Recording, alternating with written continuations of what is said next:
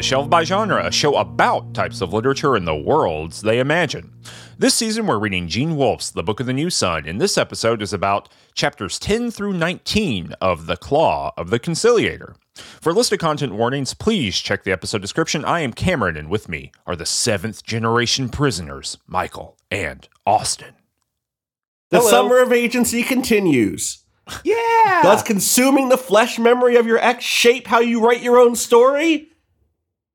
I'm just going to consume these delicious sweet treats and coffee. Do we not just play the game of surrender when someone detains us, acting as if we have no options when the magistrate asks us to come with them, when in fact a whole range of agency remains?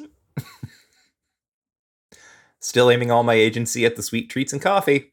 Is society not just some sort of prison built into the depths of an office complex? I think bumblebees are as big as pigs. Tell me of the big bumble pig. You know, this was a wild reading to do because I was like, oh, we're going to talk about the Alzabo meal.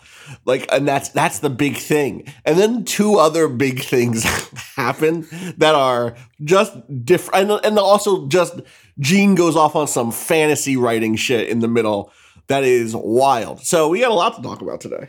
There's a lot. Yes, there's a huge amount in this episode, partisode, whatever it is. And I think that this might be, in terms of like pound for pound, wildest shit you read in these books, this might be the most dense cluster of that. We have opened Gene Wolfe's Monster Manual. Yes. No, I like when the monsters start showing up. That's a part of this series that is very, very special to me, perhaps unsurprisingly. But every time I read it, I am so surprised about how rapidly all of the little beasties show up. Like it's like a gate opens and then it just floods, right? It's like a scene from Gremlins. Yeah. He was like, I'm going to give you a little bit more on this Alzabo creature. I'll give you a little fucked up dinner around what it does. And that was it. Like the floodgates had opened. Gene could not stop writing about cool monsters from then forward. What if there was a heat-seeking bat? Oh, wait. What if there was some sort of snuffleupagus that leaked slime and zooted all around in the dark all the time? Oh, what if there was like a rich kid who was invisible and beat people up for fun? Oh, what about big statue? Oh yeah. And what if they're all different? Ooh. What about if a given giant was a boat? What if a giant from the shoulders up was like a Civil War ironclad? What are we doing? Gene, give me the pen. You can't write like this anymore. He's going. That's the best part too. It's so good. By this part, in this area, he's like, I'm writing a trilogy. I kind of know where it's going. I have a good sense of like where we are. You know, if you know a little bit about the writing of the book, by the midpoint of Claw of the Conciliator, he has a sense of the whole thing. And what ends up happening is the third book gets split into two. So that's where, if you buy the volume Sword and Citadel, which is books 3 and 4, that was all supposed to be one book initially. Right. And there's just something about that where he's like here in the middle of this book being like, that's right. We're going to get there. We're going to get to the point where it's, we'll get to the end I have planned. Don't worry about it. Let's spend a long time in the drop ceiling prison. Also, Jonas. Jonas. The homie. He's the guy. Yeah. He's him. Good. Jonas is him. You know when they say he's him or I'm him? Jonas is him. Yes, he is him. Maybe unlike any other guy in genre literature, he is his own dude, singular. Yeah. Yeah. I guess I can't ask this question because I just don't know, right? I haven't finished these books, so I don't know when we will hear or see of Jonas again. And that's exciting to me. This is the first real thing where I'm like revisiting it. This is a really fun set of things to revisit because of what I do know from the ongoing reading, including just stuff in this section. Like the lead up to the Alzabo meal is actually just perfect like on a second read through because of the things being said and done on the lead up, like when Severian is like, yeah, I knew your sister, and I'll tell you just about everything that happened between us, knowing that the meal is coming. It makes that even sweeter.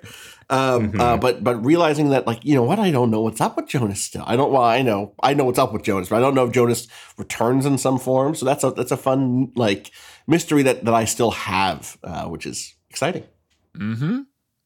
Let me read the summary then, please, and then we can talk about all this stuff. I gotta scroll down. Okay, here I go. Every episode to do a little summary of what happens. This is not exhaustive, but it is enough to get you going to understand what we're talking about if you're not reading the book along with us, which you do not have to do. This is the summary for this episode, which is episode 6. Severian has dinner with Vodalus and Thekla. He is staring at Thekla too much. Nope, with Thea. Hold on.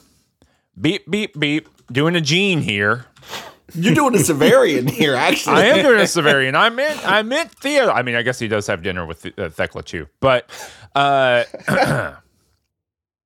you can leave all this in, Jordo. Severian has dinner with Vodalus and Thea. He's staring at Thea too much. Vodalus explains his desire to be an anti-autarch, to restore the world of the past and put man back among the stars. Severian tells Vodalus that he has the claw, and Vodalus says that his masters would see him a traitor if he wielded it.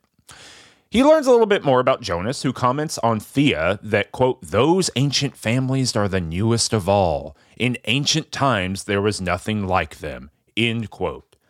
Thea also explains that Vodalus' allies and masters who wait in the countries beneath the tides are a key source of power and strategy for the group.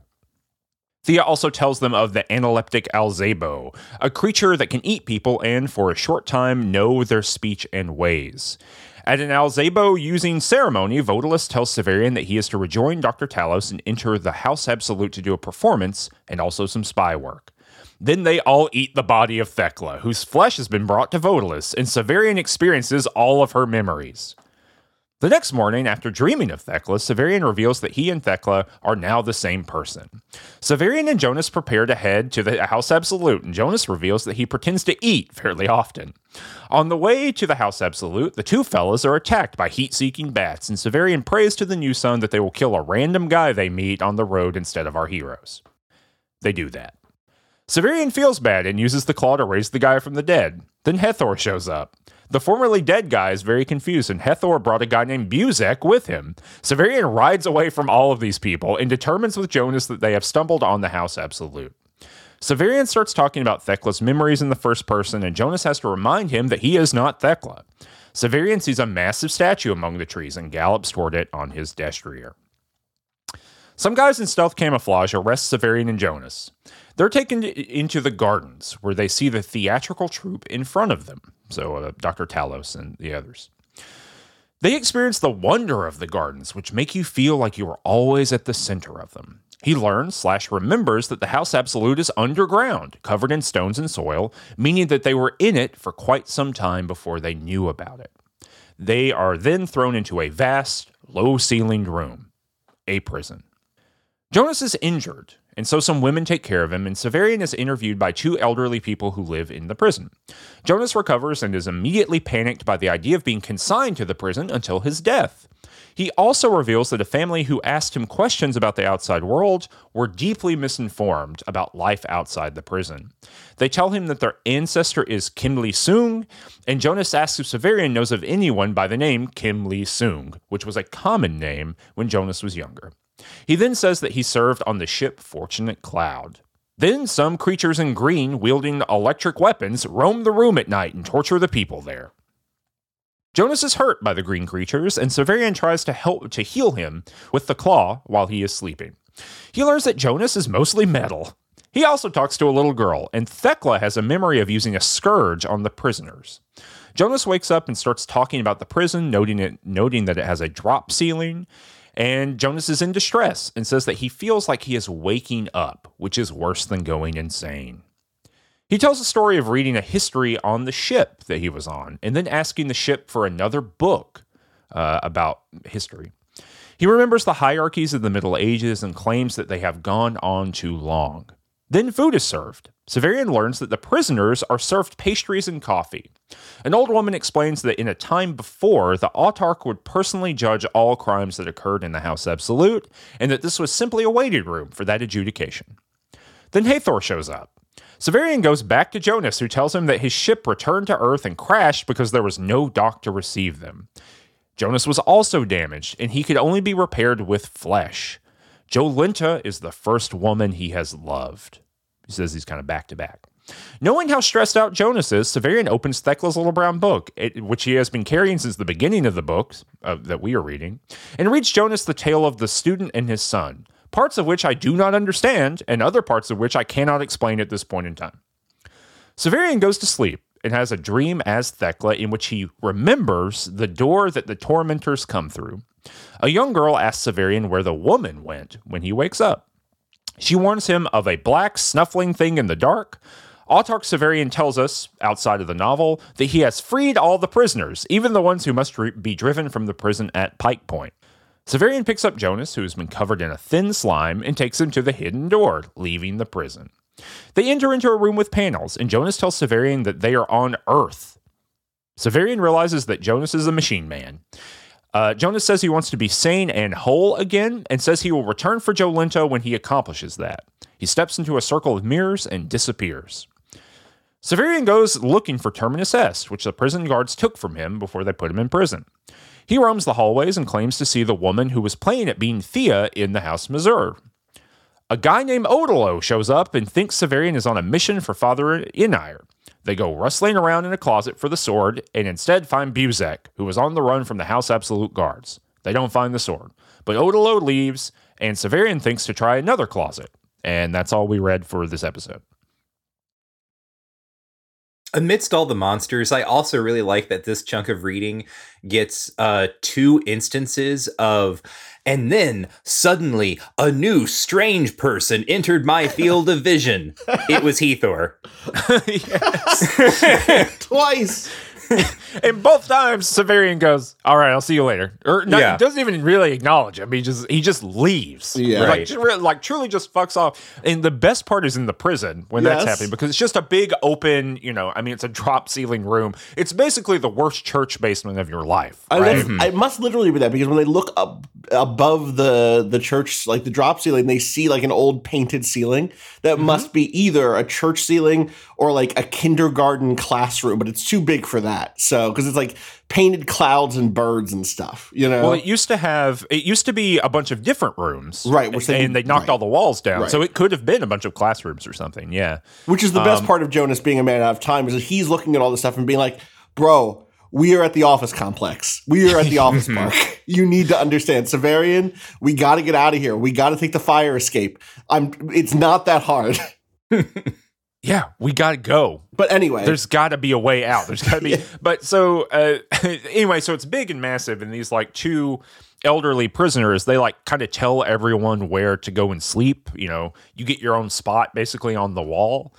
And Severian, in a single sentence, rigs it so that Hathor is like all the way across this football field room from him. It's such a moment of like, I hate this guy so much.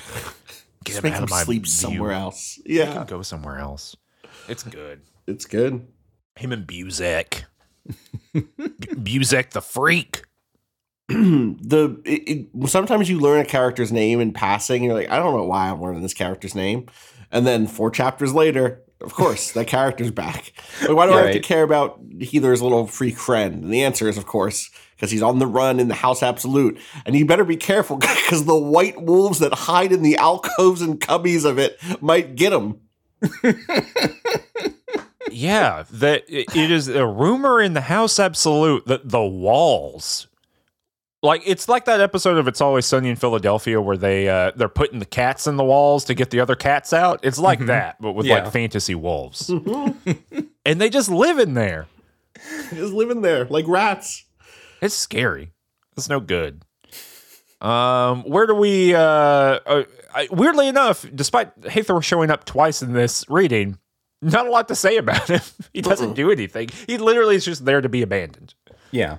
I mean, that's He what also makes it just- so funny is that both times he's introduced in the same formulation of, and now a new figure entered. Oh my gosh, who's going to be? Oh, it's Hathor. Well, and the thing that he does is blow up Severian's spot every time. Yeah. Because Severian is, almost always being like, I'm just a guy. I'm just a guy going from place to place. Please ignore my foliage and cloak. And then Hathor is like, it's my master, the member of the Torturers Guild. And this is, I think, part of why he is so annoying to Severian is, Severian is already someone who draws too much attention as it is, Mm-hmm. Well, yeah, let's break it off into kind of like three distinct, because I think there are. There's the Vodalus in the woods, Thea, Thecla, all that stuff. There is the journey in between and the discovery of the House Absolute, which is one of the most delightful things in literature, I think. Like the revelation of, you can be in the House Absolute and not know it, and it's been really fun actually to see all the people in the Discord and in various places where people talk about our show, like who are reading the book for the first time, trying to puzzle out what that means. And then, so the revelation to me when I read the book the first time is really fun that like it's everywhere because it's like underground and like who knows where it ends. So there's that part, the entrance into the House Absolute, and then there's the prison segment, and the prison break segment. So let's start with Vodalus and Thea in the woods. We ended our last reading with Severian's, natural 20 that he rolled to surf his way into the Autarch of the Woods' throne room. But now they're doing some strategizing and whatnot because Vodalus knows that Severian is a Vodalari, a man who has devoted his life to the cause of Vodalus. And they get to know each other again.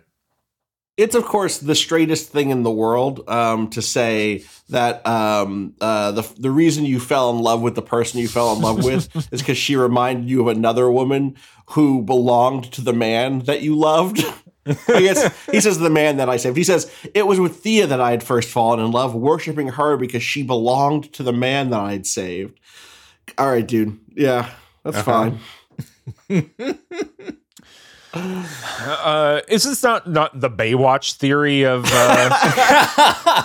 you know what I mean? Of like weird heterosexuality. Yes. Right? Well, I was going to say, speaking of the straightest thing imaginable and or weird heterosexuality, what I think is really delightful about this kind of expository moment here where we get to learn who these characters are and kind of what they're up to is that Thea and Vodalus, like I can picture them so clearly as like a couple on an HGTV show that flips houses that like low key resents one another and is constantly being passive aggressive during the talking head segments.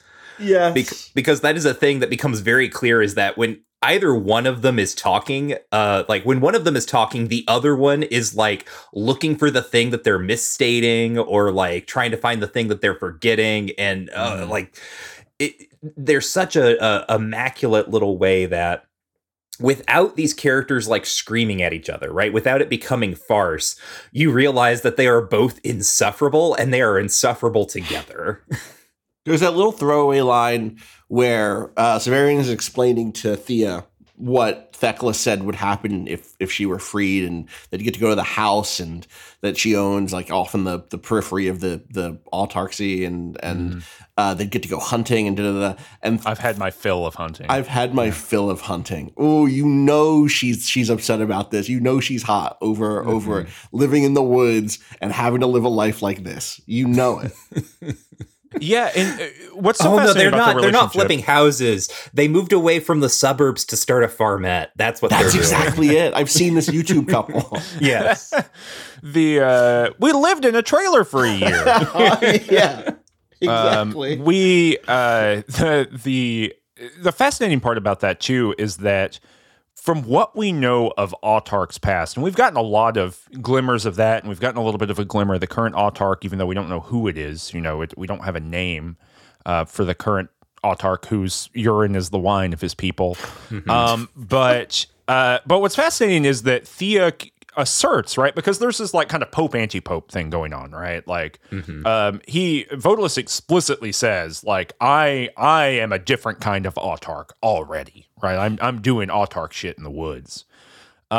And Thea, asserts, I will be his consort. And very clearly that is like a queenship. That is that doesn't seem to be symbolic, right? That seems to be very powerful in the one paragraph we get about it. But we have never heard, as far as I can remember, we've never heard about a consort to the Autarch before. No. We've heard about the Well of Orchids. We've heard about the court. We've heard about all that kind of stuff. But there does not seem to actually be a mechanism for a consort with power to exist. And I think that lends to that kind of friction between these two characters. Is Thea's being promised something, and she's like on board in the woods because she wants the thing. But it based on the evidence we have, I don't know if that thing is real. Well, if it is also presumably, it's easy to imagine Vodalis explaining, Autarchs in the past used to take a consort who would be the sort of, an advisor and a lover and having Thea's like eyes go wide at that because that sounds like a better deal than what she's got now, Yeah. Understandably. Which is living in the woods. But so they do all that kind of stuff and then they drop the, there's some like fun stuff actually in that section. There's the piece about where they explain the history of the planet Earth or the name for Earth. What'd y'all think about that? Did you have any thoughts or opinions about that? I mean, it's a bunch of fun puns that Wolf loves to do, and that will become important again when we talk about the tale of the student and his son. Oh, Lord. Yes, it will be. But, is there any meaning beyond puns? Because what happens there, I'm trying to pull the page here for me, unless someone else has it here. I got the Liege of Leaves. I thought I had marked it, but it doesn't look like I did. But it's the one about how Earth became Earth. Yes. Yeah, well, because people in the past went to what we call Mars. And which was named after the god of war. And so Verthandi, which is what they call it now. Like in Severian's time, they call it Verthandi, which is our Mars. But when they got there, they decided that was an inappropriate name. So they named it Present, which is both means the current moment and a gift, right? It's this double meaning pun. And then they do it to the other planets and they do it to Earth. Right. It's the Norns, I believe. The names of the Norns. Okay. Right. Yes, right. So this is oh yeah, it is. I didn't even realize that. Yeah, those are the puns, right? Those are the names of the Norns. The three, like the versions of the Weird Sisters in Norse mythology, the Fates, right? The three women who control kind of time and destiny. Right.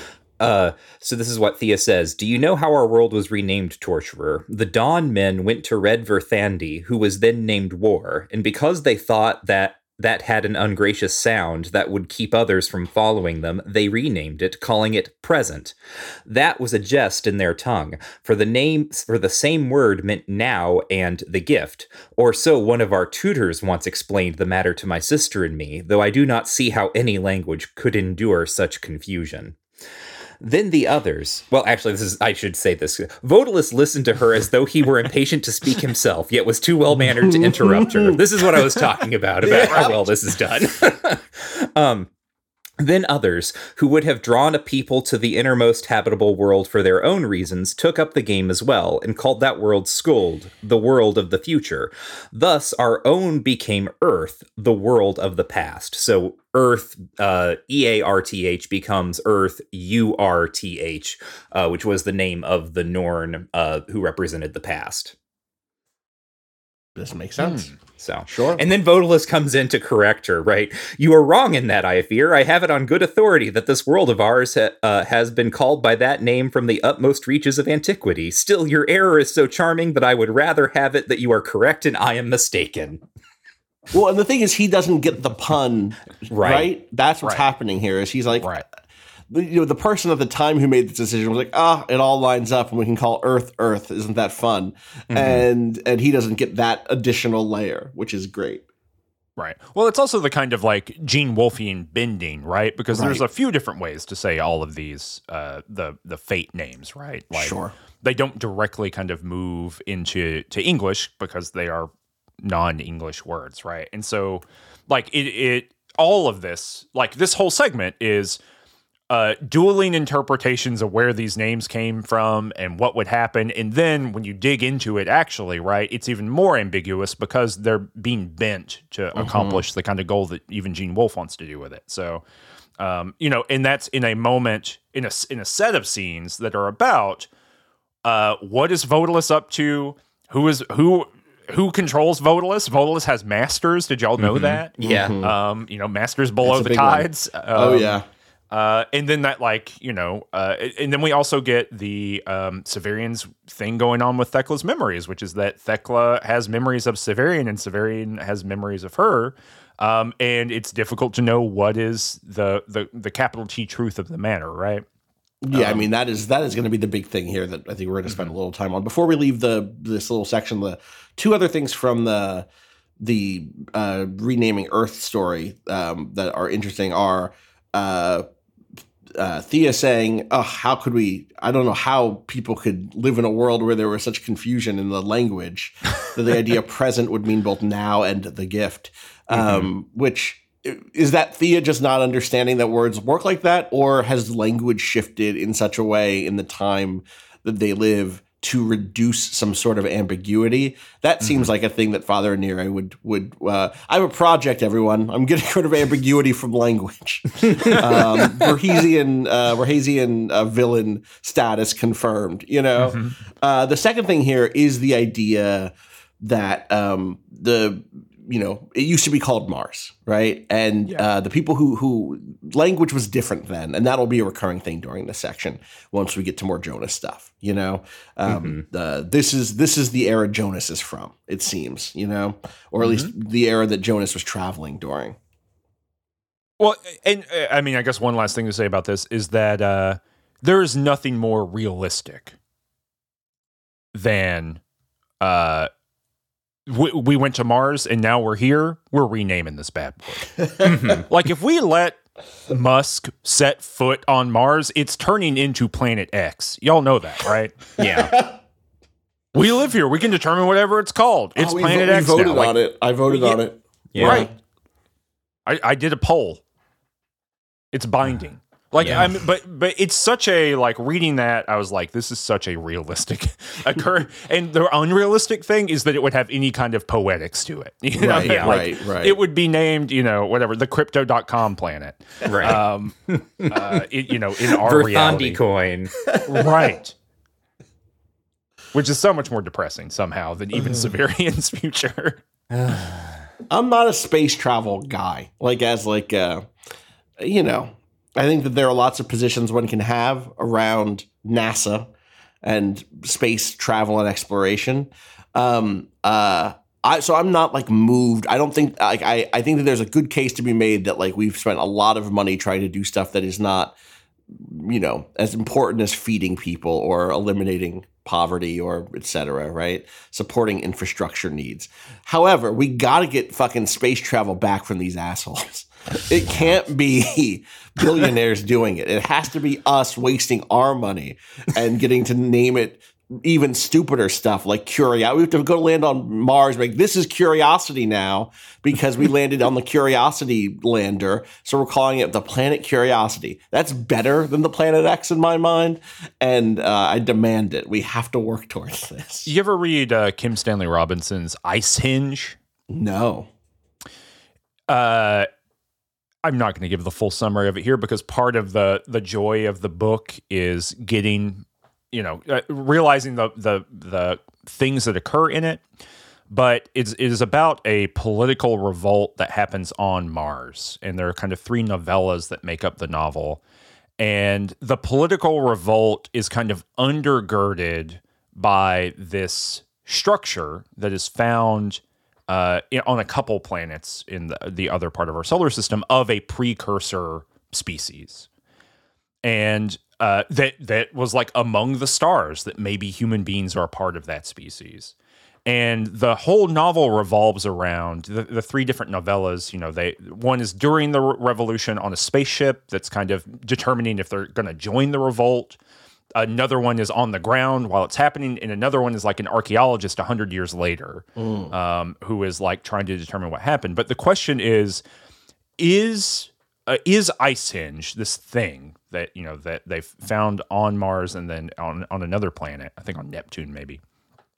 Is it fictional? What is it, a hoax? Right. In order to give people the feeling that there is something bigger, right? That space is this thing that we have a responsibility to, as opposed to a thing that needs to be extracted brutally. And that's basically what, like the two political poles are revolutionaries who kind of want things to be better and have a responsibility to the stars, which, there's scientists and there, all that kind of stuff. And then there's like Earth people who are like, in the corporate tower, those kinds of stuff. So it's like pretty thin. It's more politically thin than a lot of KSR's other stuff, but it is exactly this thing that you're talking about, Austin. That's like,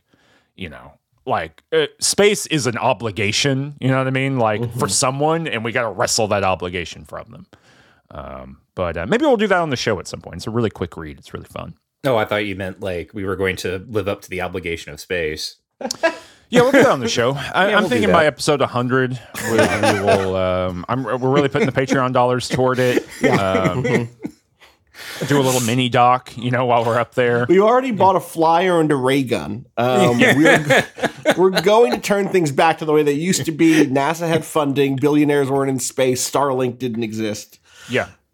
And I've gotten rid of all my sword canes, the weapon of our world. Right, exactly.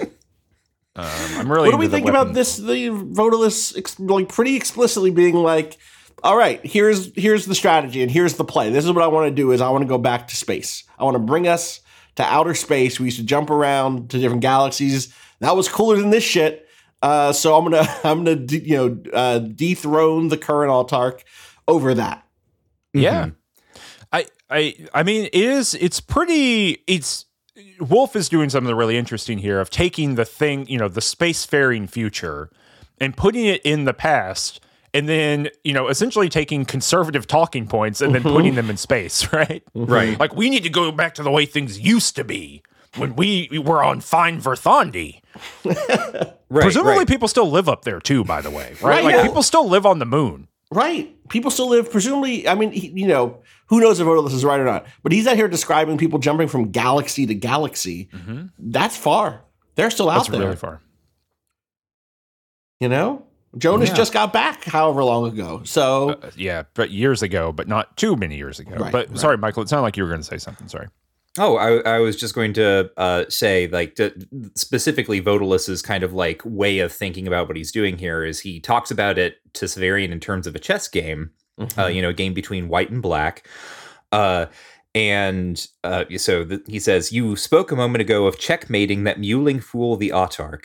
I want you to conceive now of two autarchs, two great powers striving for mastery. The white seeks to maintain things as they are, the black to set man's foot on the road to domination again.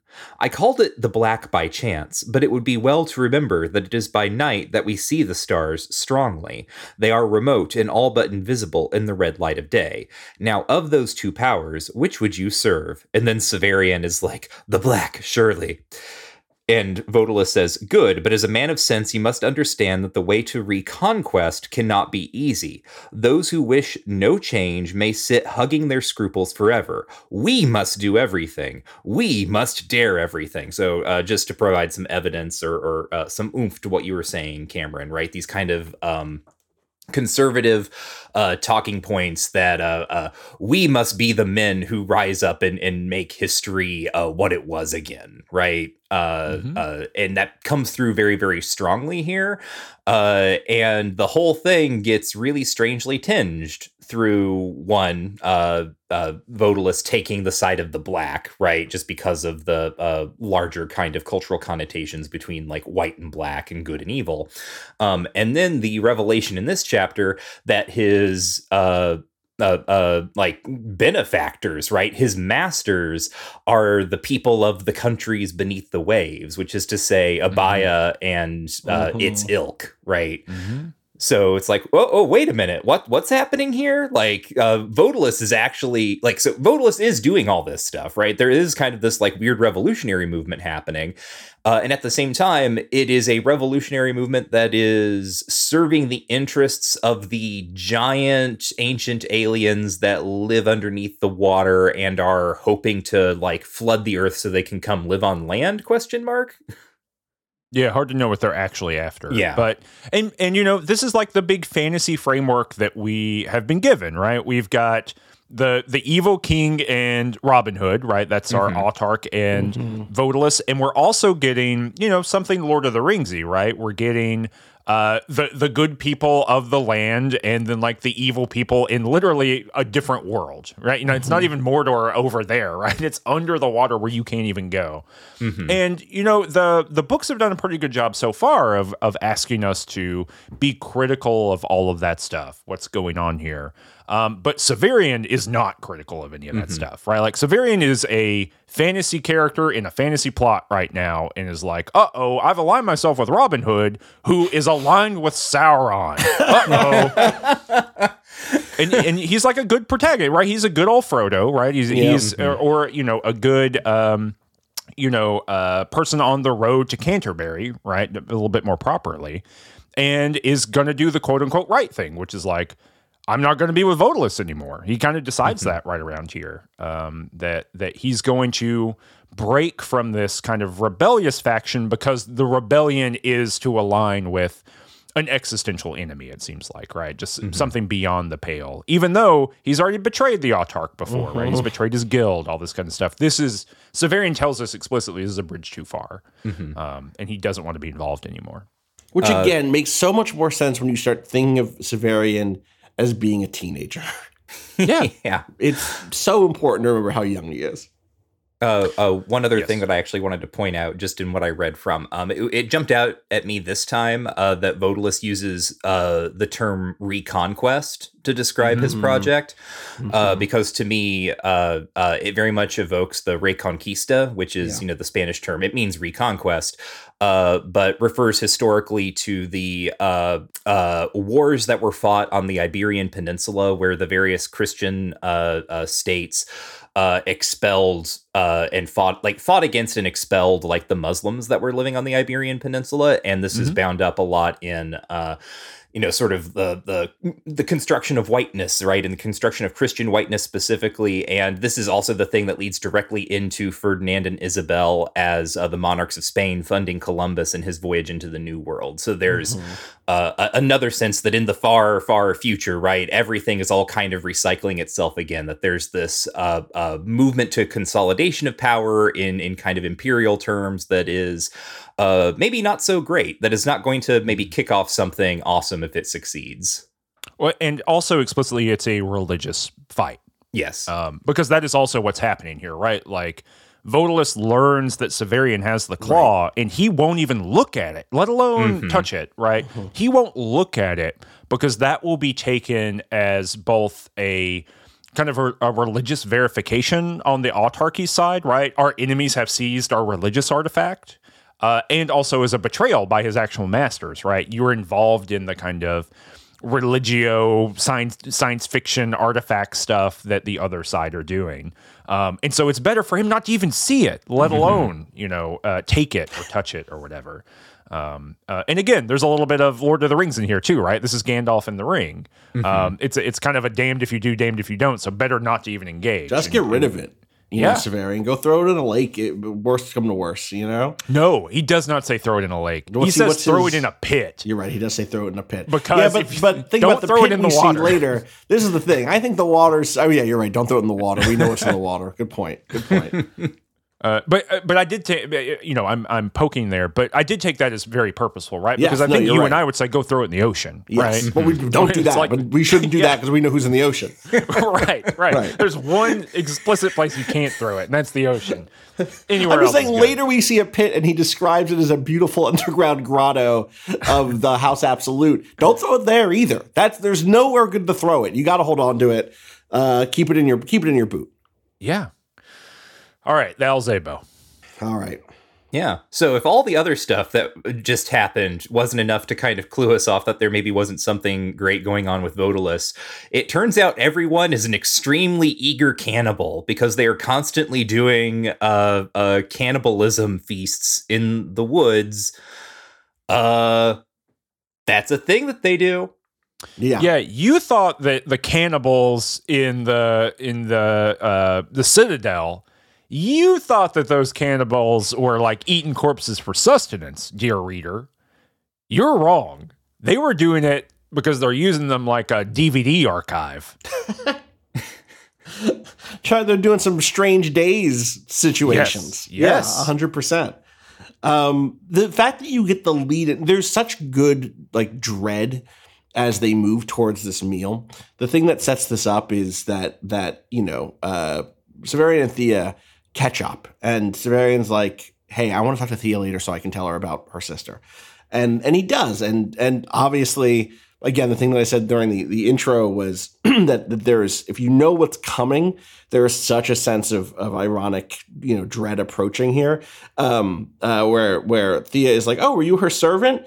And he's thinking of the time that she died, and she's asking like, well, how was she arrested? And he tells Thea about what Thekla's arrest was like from what Thekla had told him. And, he, again, seems to leave out bits of it where he would be implicated, letting her believe that he was simply her servant.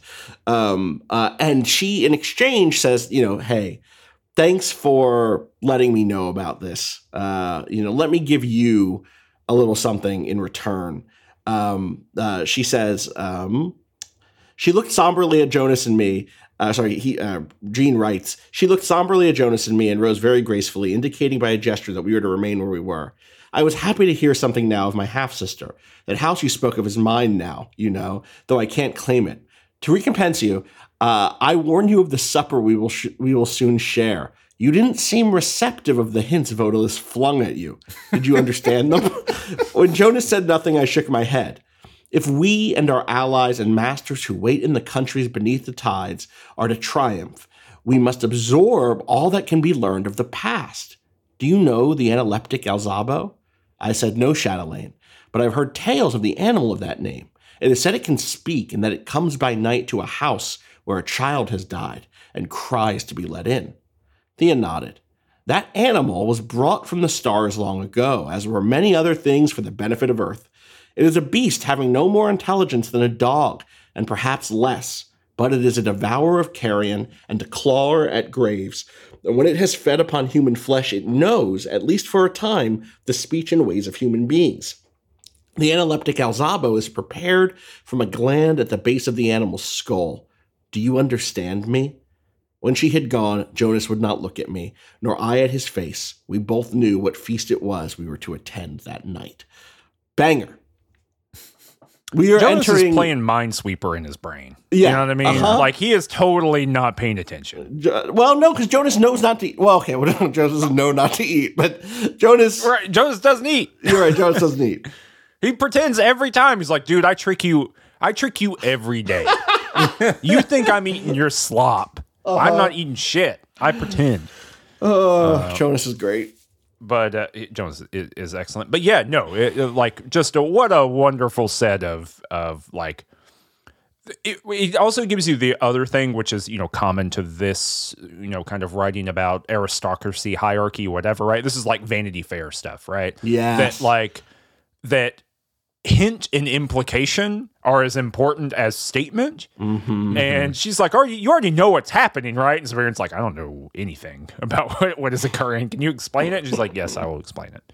But again, this is another moment where communication is the key line here, right? Yeah. Like, you should already know what we're doing here, right? And there's a little bit of like, I think Wolf poking the reader, right? Which is like, if we run into something that is a surprise for you, you should maybe be looking for these other hints that are happening. There's a way that this is being instructive of a reading practice here as well, which I don't necessarily know is true. But if the author tells you this enough times, it's a thing you start thinking is true, right? Whether or not it is or not. But And then they do it. Yeah. Yeah, the feast itself is a nightmare. Like the people licking their lips and like humming under their breath as they're anticipating the meal. It is like genuinely pretty frightful. And I really love the lead up to. Also, just a thing that we don't ever mention is the chapter titles of this book. And going from we mentioned the first chapter title. Okay, that's true.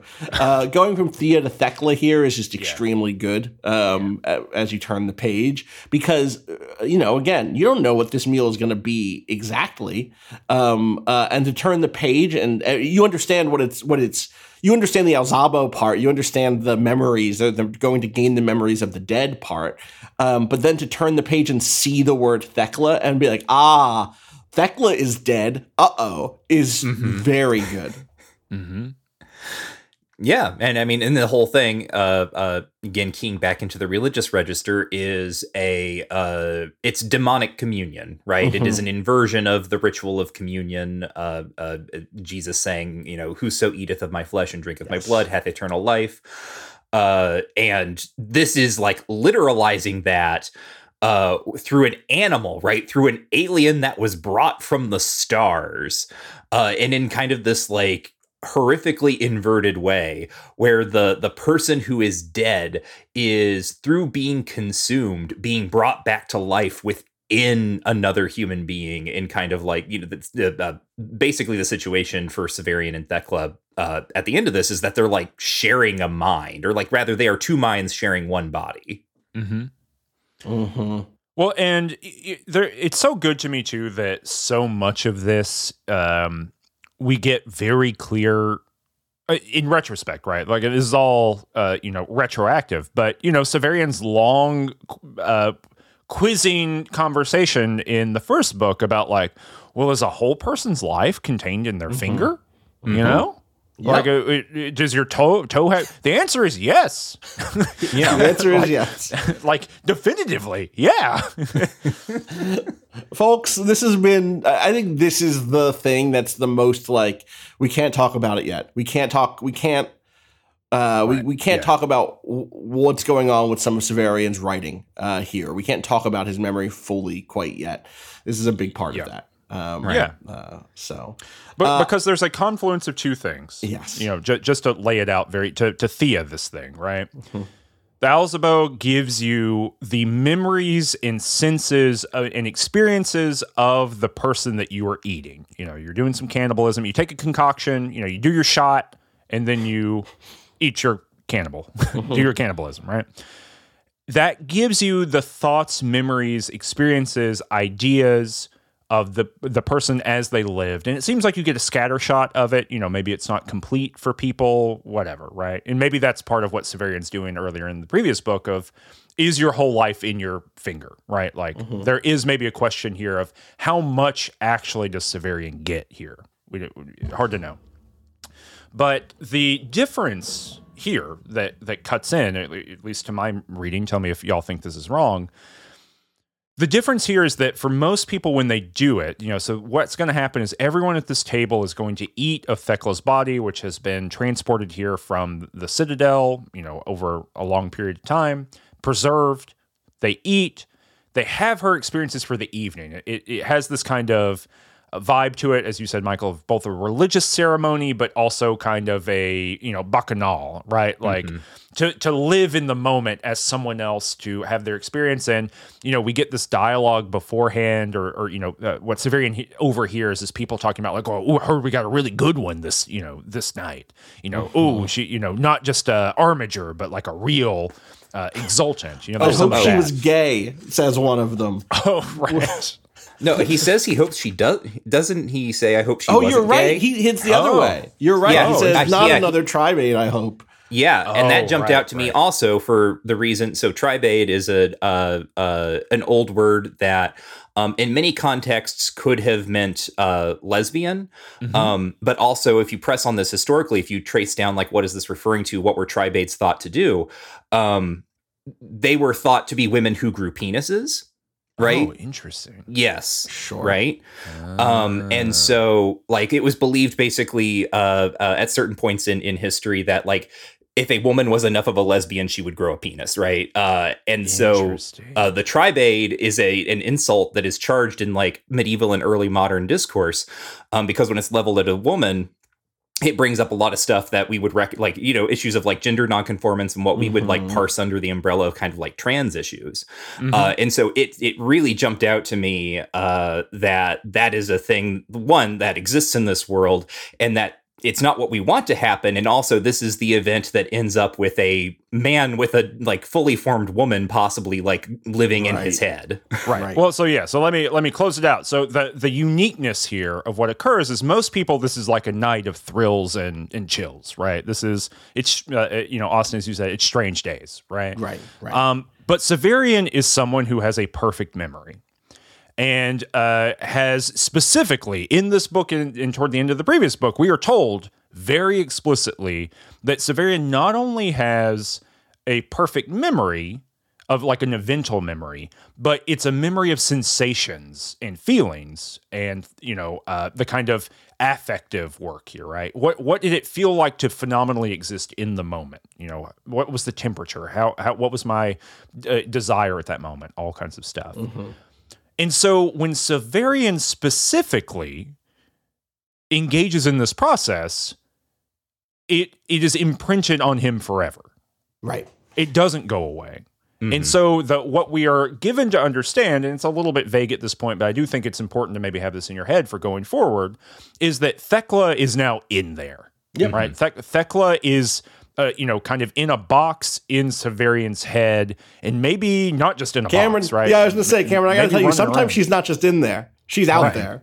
Right. She is out there in the world. She is outside, doing stuff, and so that changes. Because we are reading Severian at the end of the tale, writing the tale. It is maybe worth thinking through the beginning of the book as a Severian Thecla hybrid writing the whole thing.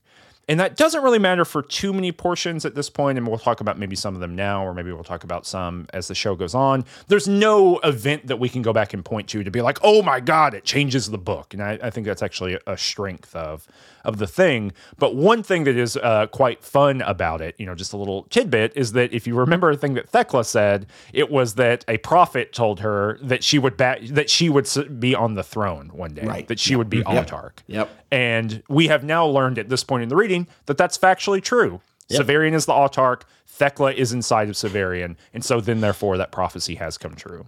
It's great. Or Thecla is Severian. Like, I'm saying inside in a box, whatever. No, there's a collapse of these two people, for real. Right. Yeah, because even when he's balanced so what we see going forward here is that there are times when Severian fully gives way to Thecla to such a degree that the little girl in the prison sees her later in the dark, in a ghostly form. But also just in the writing will sometimes, diverge into her perspective.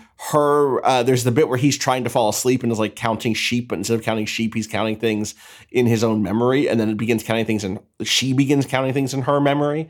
But also, just walking around, will start recognizing people she knew, and so there is a sort of, at least some sort of porous, boundary between them, if there is a boundary at all, which is great. This is such a good payoff to the fake Thecla letter that Agia sent, which raised the idea that Thecla was not dead, only to squash that, to make it very clear that's not the world we live in. No, we live in the world where if you eat an alien gland and then do cannibalism, you get the person in your brain.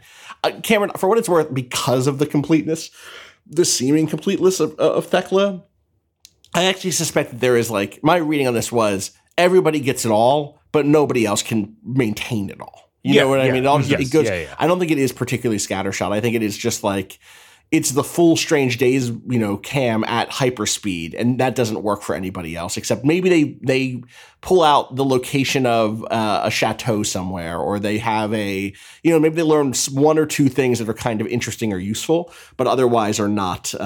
Because partly it's like, well, I want the payoff here that we don't get, which is Thea would now know what happened to Thecla with regard to Severian. We don't quite get that. Well, I think another part of it too is I think there's two interesting like complications that Wolf never really gets into as far as I can remember in the next books, but I think there's an ambiguity here that is productive, right? That we're asked to grapple with. One is that you are getting the life and memories of someone, Severian specifically, is getting the life and memories of someone who does not have a perfect memory. Right. And so like that to me is like, okay, well, you can see maybe a scattershottedness of it. And the other ones is you get the same thing that we get with Severian, which is that if someone's not paying attention or someone is not, you're not getting the Strange Days experience, right? If people are not familiar with this, it's the Catherine Bigelow film. We're not going to talk about it extensively. But, in that film, there is, it's called Sense. I don't remember. SimStem? No, that's from Neuromancer. Sure. It's anyway. It's all over Cyberpunk at this point, Right. You get a full camera view of everything they see, even if they don't pay attention to it or not. Right. Mm-hmm. I don't think that's what Severian gets here. I think that Severian does. I think you're exactly right. Gets the full recording of whatever is in there. But I don't think that is a complete recording of the world because Thekla is not Severian, and Severian seems to be fairly unique. In that experience. And so there's one other thing here too, which I think is important to answer a question that might be lingering on some readers' minds, which is... Oh, wait. Before you do this, can I just say one last thing about the previous thing? Please. I do think that earlier in that previous book, I think that is a person's life contained in their finger. I think that we are supposed to be considering that now. Yes. And we're supposed to think about that ambiguity there, right? Like... Severian gets a whole person here and gets all of Thekla, but can all of Thekla be in what can fit in your mouth? And I think that, or even if it was, could it all fit in your mind? Is not if she were contained in a leak. This is the thing, right? Is Severian can't swallow a whole leak, so he can't be Thekla because Thekla could swallow a whole leak in one bite, and that's part of who Thekla is. But also a whole person. Other than Severian, a whole person is a bunch of fragments, right? Like, I don't have a perfect memory. Severian is a very unique little boy in that regard. But anyway, I just wanted to say that, that ambiguity works two ways, right? Like, he's thinking through those questions in the writing because it obviously leads us to this point of being like, well, yeah, there is a bunch of a person in that, right?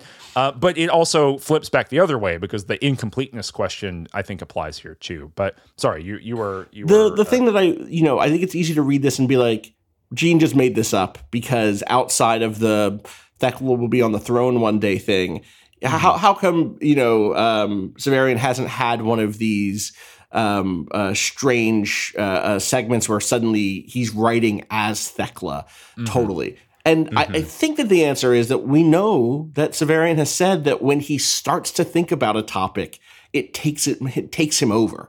When he starts telling a story, he's whispering it to himself under his breath. He can get lost in his little reveries.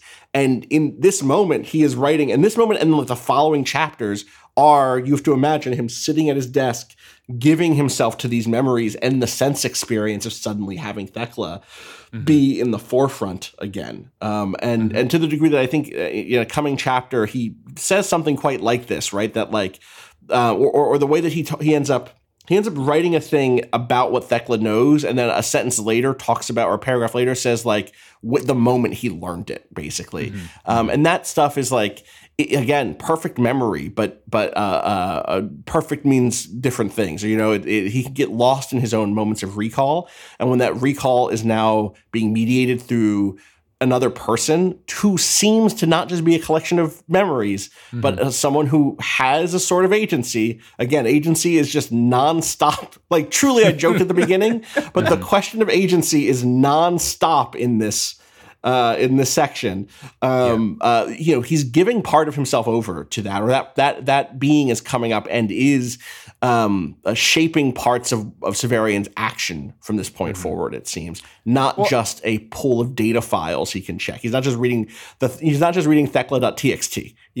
He's running Thekla.exe in there, and it might not be the real Thekla.exe. It might be some sort of other Thekla.exe. It's a holographic, kind of composite, because he also says that Thea tells before the meal, says explicitly, people who had previous experience with the person that they are Alzeboing up they have a hard time with Yes. this, right? Yes. Like the memories intermingle in a weird way. I want to say a very quick thing about that of like, well, why hasn't this happened before? I think one reason for it is like it's a fun trick to do, and it's better to let it be introduced here, like just on a writerly level, and then play it out through the rest of this book, which it does. Mm-hmm. On the other one, this is like historiographic, and what I'm about to say is like nearly verboten in like the Gene Wolfe universe here, right? But I'm not quite sure that Wolfe had this figured out, right, in Shadow of the Torture. No, I don't think he did. Right, I just don't think so. And like it really, Michael, we do Just King things as well. And something we talk about on that show all the time is Stephen King just, when in doubt, print the legend, right? Like he will repeat the most exaggerated and powerful story about himself. And that's always fun to do, but then you kind of check that up and you look at, different accounts or even what he said at the time. And sometimes it's a little bit different. And Gene Wolfe was exactly the same way, not in the exaggerated mode maybe that King is, but he's like, I don't remember writing Soldier of the Mist. right. It's a little joke. But Gene Wolfe will say things like, people have posted this in the Discord, but like in interviews, I write all the words as they need to be written. Like there's this kind of divine watchmaker persona that Wolfe had, especially toward the end of his life, that I think is very quotable and very alluring, right? That like there's just this kind of like perfectly machine-like man who like understood all the pieces. But these were books that were written in phenomenal time. They occurred. I don't believe Claw was complete. No, Claw, there was a complete draft of it by the time that Shadow came out, right? Mm-hmm. I think that's the historiographical thing. But I think that based on the next two books and the way that they go and the way that this question of the Alzebo and of Thecla goes, I think that the first book would look a little bit different if he were fully keyed into this. And I know that like, the watch analysts out there for Gene Wolfe find this to be distressing that I am saying this, right? That this was written in human time by a human being. But I'm being funny here. I understand that people are very passionate about this, but I really do think that part of the lack of lock and key between this idea and the previous book, I think is just the fact they were written in sequence with one another, and then you wanted to save it. It's a more fun reveal than it is to read this and then go back and reread all of Shadow of the Torturer to find the 7 moments where Thecla's talking, which I don't think you can do. I think it's a fun game to play, right? It is, yeah. And as we know, we always surrender ourselves to games, but to some degree, it's fake, right? And I think that's it's fine to go back there and play the game of what do you think Thecla touched here. But I don't think that, as always, that we need to look at that as this is a key for things that came before. But I think it's a very useful thing to carry forward as the stuff gets continued to be talked about. A thing I do think that Gene had was, hey, these people are cannibals. I don't think he had the Thecla turn, but one of my favorite short little moments during this whole section is when Jonas is like, Severian, come on. You told me they broke into the necropolis and stole a body. You knew what they were doing, right? And Severian is like, well, I knew, but I didn't really, it just seemed kind of, he was a cool guy, it wasn't a big deal to me then. Extremely funny. And I think that's true. I think that like from the jump, he did know they're here to steal a body to eat it, or to do some wild ritual with it. I think that you're probably right on the Thecla stuff. Well, but certain, and this is also like even if you're uninterested in entertaining any question of the historiographical stuff, right? And like what happened when, and I'm sure that Gene Wolfe's works are archived somewhere. It might be interesting to go and look at the versions of the novel, but if there are different versions preserved, but whether you entertain that or not, it is interesting that Severian chooses not to tell us that stuff, right? Severian, the author, the autarch, he knows all this stuff and very specifically does not tell us like, and there I met my idol who was stealing a body to eat it. That's not in there. Right. Sentence 1 of this book could have been like Vonnegut, right? Listen, my girlfriend lives in my head. Well, Go ahead. Oh no! I was going to like continue the riff, but that's all we need. I think that it's worth saying too that like this ambiguity is the most I converted to Catholicism in my adult life and became obsessed with it thing in the world too.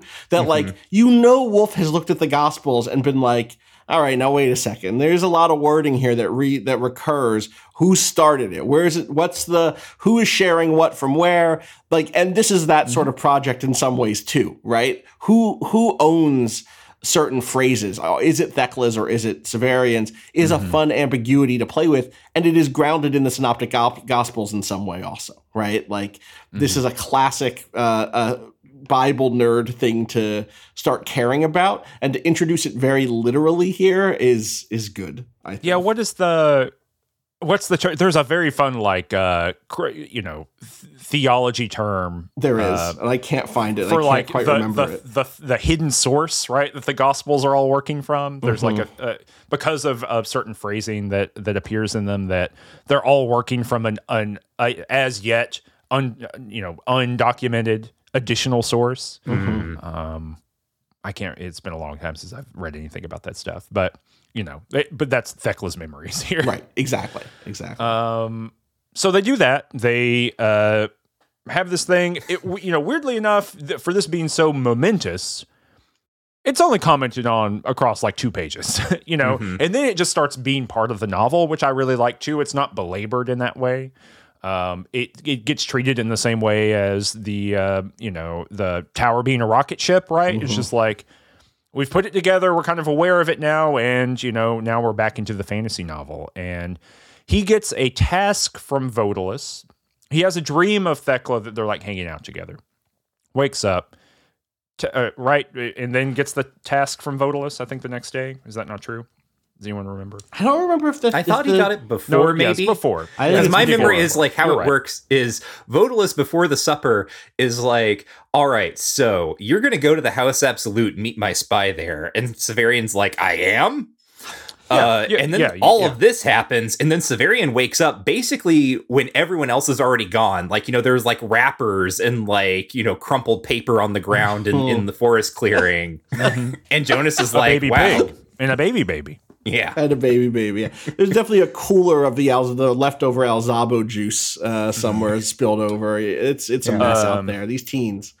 It was the worst possible time, perhaps, but it was also the only time. I asked, this is Severian talking to Jonas, how much do you remember? About the woman last night? Nothing. Jonas dodged the black, loosed the cream's reins, and vaulted up. They're playing chess. I didn't need... No, they're riding horses. Oh, that's right. The cream is the cream color. Oh, that's right. That's right. Sorry, chess was the previous one. Yes.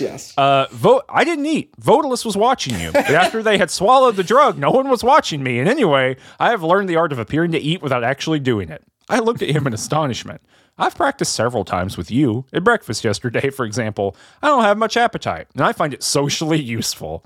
As he urged the cream down a forest path, he called over his shoulder. As it happens, I know the route fairly well, at least for most of the way, but would you mind telling me why we're going? They're going to the House Absolute. Dorcas and Jolenta will be there, I said, and I have to do an errand for our liege Vodalus. Because we were almost certainly watched, I thought it better not to say I had no intention of performing it.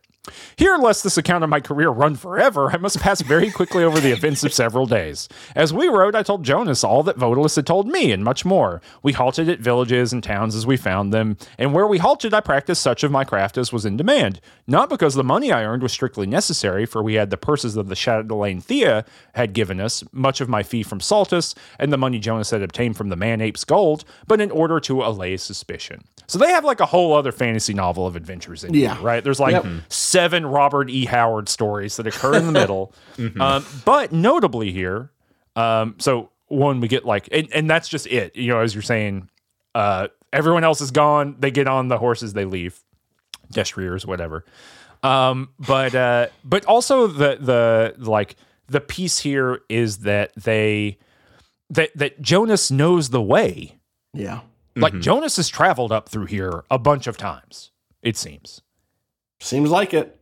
Yeah. Yep. I want to observe just like one of my favorite little jokes in this section, which is that, and Severian eventually makes it explicit, but when he is talking with Vodalus prior to the supper, the night in Saltus, when he ran out to meet what he thought might have been Thekla, he stole Vodalus's horse from the inn yard. Because Vodalus is so funny. I thought to meet you, but I went to town and couldn't find you, and then I found out someone had stolen my mount. Oh, it's so funny. It's so perfect. Yeah, it's such a weird little farce in there, and it's very funny. Or undercuts Vodalus in a really nice way. You know what I mean? Like it's Severian's, he's just a guy. He's just a guy. He's another guy. It's all just guys. And then Severian, you know? The last thing before we kind of move to the into the house absolute thing, I read it as part of the summary, but at the beginning of the stuff where they're kind of like hanging out with the Vodalari, where Jonas says, I even read the quote out, those ancient families are the newest. He's talking about exultants. Yeah. Those ancient families are the newest of all. In ancient times, there were nothing like them. Right. Mm-hmm. They are not the same. Right. Jonas is not like an exultant. Their average human being is not. Agia is not like an exultant. They are very tall. They are differently shaped. They're alien people. They're alien people. They're alien hybrid people. This is a new voice you've done. I don't know this voice from you normally. They got triangle heads. This is like a little like a Brian Alvarez video character that you're doing. You're very close to one of like the intern shit guy. I don't know if you know do need to have one of those. Jordo, can you put like a little like vocal like thing on this if you don't mind? Right? They're alien. The exultants are alien people. Yeah, exactly. Yeah, you're very close. They are not the same. But no, it's me just banging the drum over and over again that exultants are not just like rich people, right? Because they had rich people in the era of Jonas's past. Yeah, right. They had rich people. Jonas is explicitly saying here they have been invented since I lived here previously, or lived with other human beings not on a spaceship. They've been invented since then, and we didn't have shit like them. They were completely different. And trust me, dog, I know a thing or two about invented people. Yes. I decided what kind of guy I wanted to be invented like. This is like when I came back to America from studying abroad and the Kardashians had blown up. Oh, the Kardashians can eat a week in a single gulp. Yeah, basically. But yeah, I just want to, every time this comes up in the book, I do want to hit it again. Yeah. I don't think they're Greys, but I do think they're kind of like, the space jockey from Alien. Also, just real quick before we advance further, it is Vodalus gives him a mission to go do some spy shit. He gives him a little piece of steel, which we've not gotten back to quite yet. And he says, all right, you're going to get there and someone's going to transmit some instructions. And you're going to join up with your old crew because they're going to get let in and you'll be able to join them because you worked with them before. And then give this thing, the one who shall say to you, the pelagic argosy sights land. And should he give you any message in return, you may entrust it to whoever says to you, I am from the Quercene Penetralia. And, Severian's like, I don't know the words there's no way I could remember the words you just said. And explicitly in the text, he goes, then, lying, I cannot remember those words, which is extremely funny. Truly, I've forgotten them already. Yeah, okay, Severian. Great. Yeah, and Vodalus says, you'll remember it. Shut up. Shut up. You'll remember. I know who you are. I've had people following you. I know your whole fucking thing. You can't shut up about how you can't forget things. Which is the other half of this, right? It's like Vodalus is just a guy, but it is clear that Vodalus thinks of Severian as just a guy and someone he can use, right? Like he has that whole thing where he's like, listen, man, you and Jonas took 3 people from me. Now it's time to see if you 2 can be worth more to me as 2 than those 3 were. Which is great.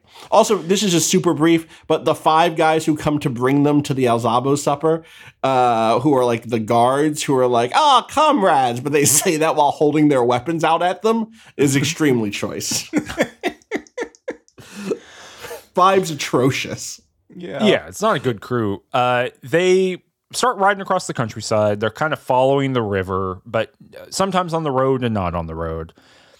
And then they meet up with an Ulan is what they're called. Ulan, yeah. Which were the guys who were in the road, like just laying waste to people at the tunnel. Through Well, the did they gate. run into the Ulan first, or they run into the Notules first? Oh, they do run into the Notules first. You're right. You're right. Yeah. They're just going right about. Sorry, I'm getting my sequence of events wrong. They're just going about, and then some big old bats start flying around them. Yeah. And he cuts one of them in half, and like a Dragon Quest enemy, it splits into two. Yes. Yeah, this is where Dragon Quest got it. Oh, Yeah. this kicks so much ass. It kicks so much ass. Tell us It's about it, so Michael. good. Tell us about what kicks ass about it. Well, because so Jonas and Severian are just, riding along through the countryside, and then these things. So part of the magic here, that's really difficult to communicate without just like cracking open the book and starting to read for you again. Is that Wolf has such a really delicate and masterful way of describing or having characters, this is how I should put it, of having characters describe things that they are not very capable of describing, or that like are hard to describe, are weird to describe in some way. Because these Notules that you've talked about, we've compared them to bats, right? But as they're riding along, these things come like whipping out of the darkness, and Severian talks about them as if they're like, he compares them to like tissue paper, right? Like there's like, bats is almost like too solid to describe what these things are, right? There's some like, to me, bat connotes too much of a thing with like a body. There is a way in which these things, as Severian describes them, feel almost like the way I picture them actually is that, sometimes if you're watching a movie from, actually, this is a good one. If you're watching something like The Lawnmower Man, right? An old film with like early digital effects where they just had like a digital effect on top of the frame, right? And it is so clearly something that was not on the set when they were shooting. That is not actually being seen by the actors who are reacting to it, and yet nevertheless in the image that you get, it is there, right? It is a part of the action, a part of the drama. That's almost how this feels to me, where these Notules are described in such a way that it's like they feel like a glitch in reality more than they feel like an actual animal. Because they, you cut them apart, you feel like a heat, right? Heat comes out that of section, I caught it with a two-handed stroke. It was like cutting air, and I thought the thing too light and tough for even that bitter edge. An instant later, it parted like a rag. I felt a brief sensation of warmth, as though the door of an oven had been opened, then soundlessly shut. So right. good. Right. So it's like this piece of tissue paper comes whipping through the air. I cut it in half with my sword. The heat of a massive oven came out, and then suddenly there are two pieces of evil tissue paper flying around. Right. And then the next page, you get the thing where they're talking, and Jonas is like, yeah, if we could kill one of these horses, that might do it, what we need here. And I'm like, I don't want to kill one of the horses, Jonas. Is it blood they want? And Jonas says, no, heat. And it's just, it's just good fantasy creature fight time, Ugh. And Jonas continues to know shit. Jonas continues to have run into stuff before already because he's seen stuff, man. Well, yeah. So Severian says, you sound as though you've encountered them before. And Jonas says, we docked once at a port where they're used in ritual murders. I supposed it was inevitable that someone would bring them home, but these are the first I've seen here.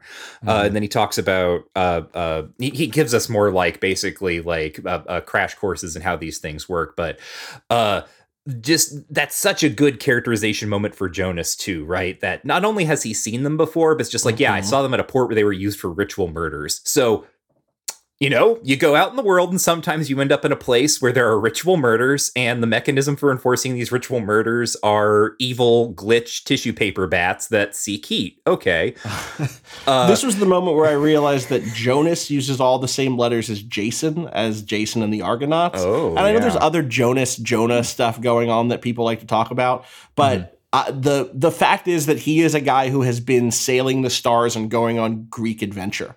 Like that is what his life has been until, that's how he knows all this stuff. And that's on top of like, there's a lot of this stuff, and then in the coming chapters that you'll get back to Greek myth again. But I had never thought about Jonas in this way until rereading this section. And it does just like, that is some of the energy he carries, is that he has been on the Odyssey. He's been, I know the Argo and the Odyssey are different, things, but that is the type of energy he's bringing, and it's delivered in that sort of way. Oh, what is this strange creature? Someone on board knows. Someone on board has heard the legend or encountered them in port or whatever. This is also not the point. He's a different genre character, right? That's exactly right. And also, Severian still has not picked that up. Yes. At this point. Yeah. This isn't the section where he goes, which island? Is this where he says that? Yes. He's like, what island was that on? Yeah. Where did they do that? It's where is this island? That's what Severian says. And then Jonas, he looked at me curiously. Is it far from the coast? I've always wanted to see Ouroboros. That's what Severian calls, the edge of the world and the ocean there. Though I suppose it is very dangerous. Very far, Jonas said in a flat voice. Very far indeed. Yeah, Jonas is like, what, kid, what the fuck are you talking about? Jonas giving us the Jim Halpert look. Yeah, he's looking directly at the camera, right? Where is this island? It's Severian. It's my man. If Severian's in a fantasy story, and he is at this point, right? He's living in this little fantasy story. Then Jonas is in a science fiction adventure serial, right? He is Buck Rogers, right? Right. And he has been on wagon train in space and seen all the different people and the ways they do things, and what happens here is fascinating, specifically based on stuff that happens later, because he says, what you just read, right? Of course, someone would have brought them home, right? Mm-hmm.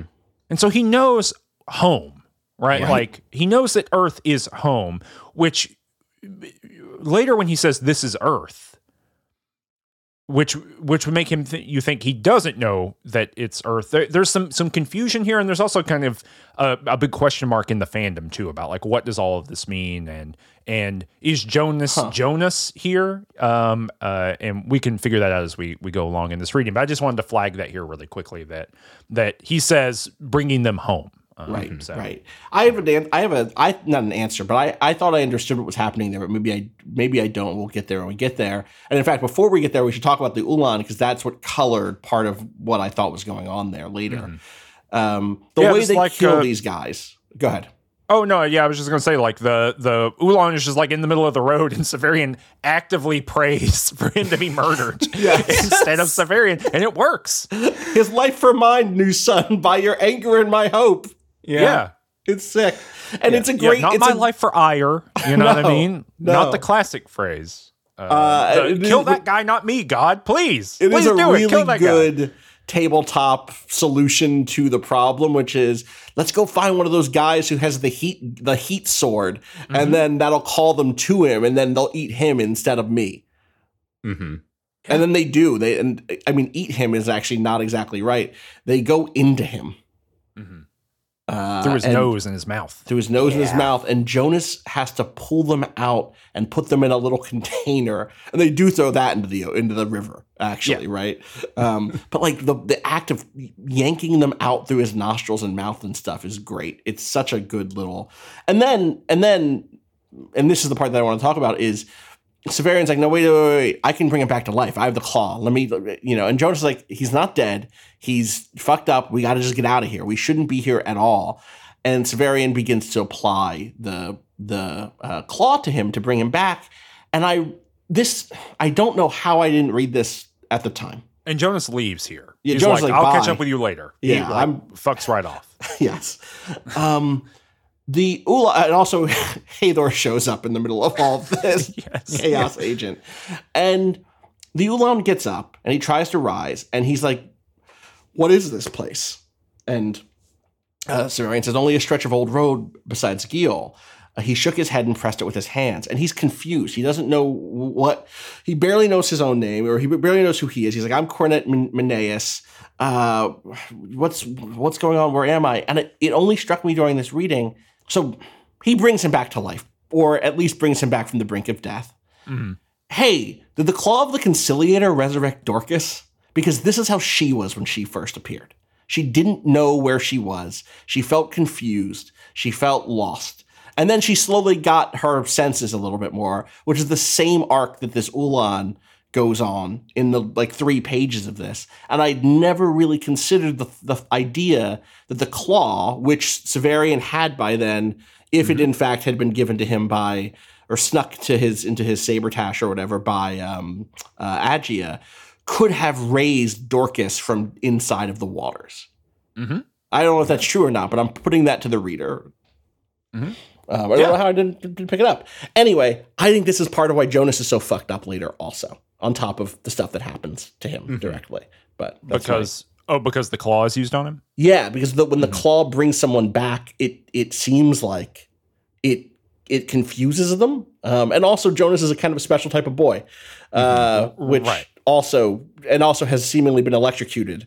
I know it seems like electricity might do something different to the type of being he is. You know? So a guy made 75% out of metal. Out of metal, exactly. Yeah, I think so too. Yeah, I do think that there's a question of who is Jonas that we'll get to. You know, is Jonas the guy on the Mary chip, or is Jonas the body that sometimes intervenes with the guy on the Mary chip? And is the fleshly head of Jonas different from the machine insides from the rest of a Jonas? I don't know. Mm-hmm. But I think there's productive questions to be asked there that obviously are in conversation with Severian Thekla, right? Yeah. You know, what does it mean to be to have multiple consciousnesses within a singular body acting as one? You know, right.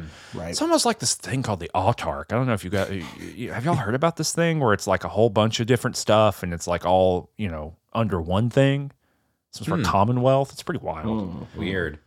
But yeah. So yeah, he brings the Ulan back to life, and then Hathor shows up with Buzek, his buddy, and Hathor's like, Buzek's only seen you perform twice. Yeah.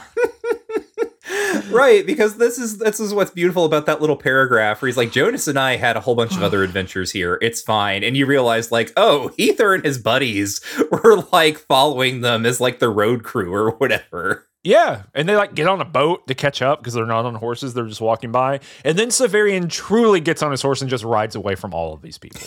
He tells the Ulan, he's like, yeah, your buds will be here at some point to help you out. Bye. And he just rides away.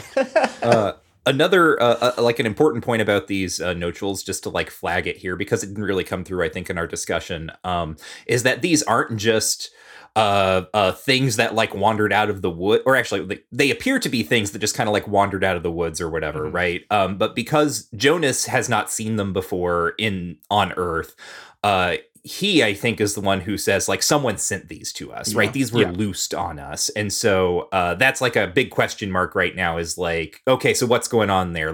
Is that true? And also, if it's true, then who is in pursuit? Who loosed these things on Severian and Jonas? So. It's like a hunting falcon, except what if when you cut a hunting falcon in half, it turned into 2 hunting falcons, and they could get all up in your face.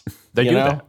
I guess I do get all that. I do love that there's the most Gene Wolfe-ass discussion where Severian's like, well, why don't you just, they're talking about the multiplying thing, and Jonas says, well, the size of its wings determines its flying speed. Yes. And then he says, otherwise they would just tear them up into confetti and throw them into the air at the beginning. They have to be big enough. It's not a thing anyone would talk about, but Gene Wolfe was like, I got to explain why you wouldn't do that. Yeah. I got to tell him. But on the other hand, if you cut them up like that in a defensive maneuver, you'll end up surrounded by them and they'll eat you. So you can't just fight them directly. Yeah. Again, there's a lot of explanation about the combat mechanism of the notules. Yeah, again, the monster manual which, as far is as I can remember, never come up again. Well, they're supposed to come up in your D&D game at home, Cameron. You're supposed to bring these in. See how your players respond. Badly. They're going to die. Everyone I've ever played D&D with is going to respond to these things very bad. They're going to get smothered by tissue paper, my man. Yes, 100%. Maybe you didn't listen to Sword Coast to Coast, but I don't think I could have unleashed these on the team. But yeah, so they start rolling around, and then they find a Beverly Hills gravel pathway, up the road. And Jonas already knows they're kind of near the House Absolute because someone told him while he's been riding these roads and around the roads in the past, he saw an island out in the river Gaiol. And when he was near that island, he met some people on the road who said, hey, the House Absolute's here, be careful. So he kind of knows they're around, but no one really knows where it is because you can be inside of it without knowing you're inside of it. Well, they find a gravel pathway and they start kind of deciding what to do. And some dudes in straight up Metal Gear Solid stealth camouflage roll out of the bushes and arrest the shit out of them. This is after they've seen the statues, right? The living, or was that before it? Do they see? He sees a white thing in the woods. I don't know if you're right. He sees. I think you're right. He sees the white thing in the woods, and Jonas is like, I didn't see anything like that. Right. Then they're captured, and then they're like pushed through into the gardens, and that's when they see like the whole retinue of statues. Before we get there, there's also that bit where again, Severian is becoming Thekla in front of Jonas over and over. They're riding towards the House Absolute, and Severian says, quite suddenly I recalled on the spot. Yes, I said, once Josepha and I, with some others, made a fishing party and came here. We crossed by the Twisted Oak. Jonas looked at me as though I were mad, and for a moment I felt that I was. I had ridden hunting often before, but this was a charger I sat, no hunter. My hands raised themselves like spiders to pluck out my eyes, and would have done so if the ragged man beside me had not struck them down with his own hand, which was of steel. You are not the Chatelaine Thekla, he said. You are Severian, a journeyman of the torturers, who was unfortunate enough to love her. See yourself. He held up the steel hand so that I could see a stranger's face, narrow, ugly, and bewildered, reflected in its work-polished palm. I remembered our tower then, the curved wall of smooth, dark metal. I am Severian, I said. That is correct. The Chatelaine Thekla is dead. Great. Incredible. Jonas holding up his hand that is like polished enough to be a mirror so that Severian can see his own face in it is so good. Mm-hmm. We are wrong, Michael. So they basically are looking at the first big statue that they saw. They are looking at it, and that is when they are grabbed. Okay, all right, right. It enraptures them with its like terrible beauty. Yeah, it was an apparition, a thing of beauty and horror. Yeah, I love this. Especially at this point, we got to be careful about just reading the book to everybody. But it's the beginning of chapter 14, and they're like looking at the statue and are like, "Holy shit, this statue's cool!"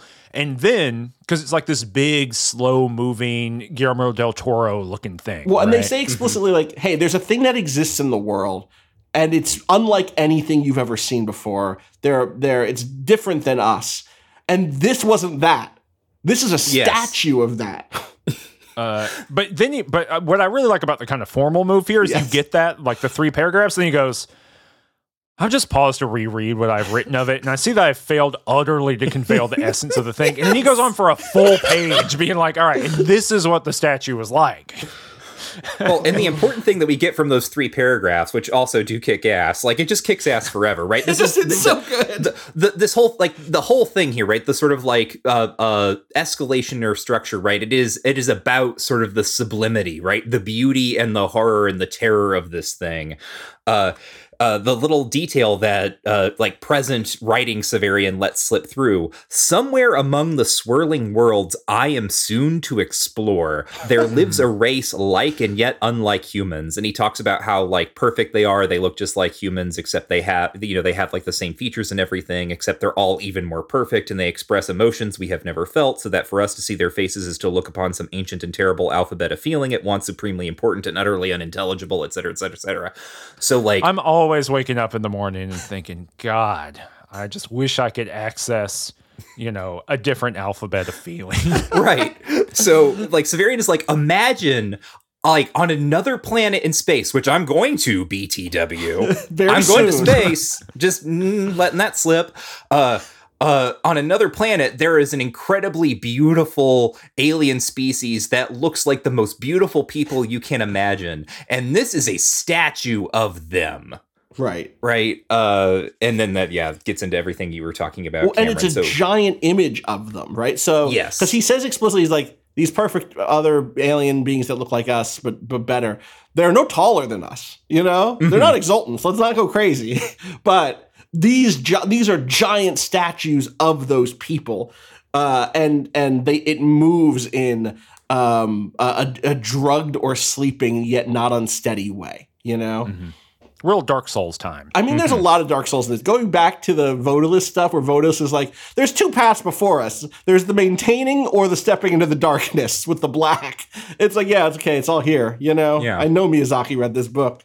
I don't actually know that historically. I don't actually know that, but... Send an email. You got to be a person away from a person who could send Miyazaki an email, right? Right. I don't think so. Miyazaki's so locked up at this point. You know what I mean? A decade ago, maybe. But post Bloodborne, Miyazaki is not someone you can just like reach out and get stuff to. Just whenever Patrick talks to Miyazaki next, just make him do it. Patrick on a podcast just recently said, I don't rate for Miyazaki anymore. So. Oh, damn. Yeah.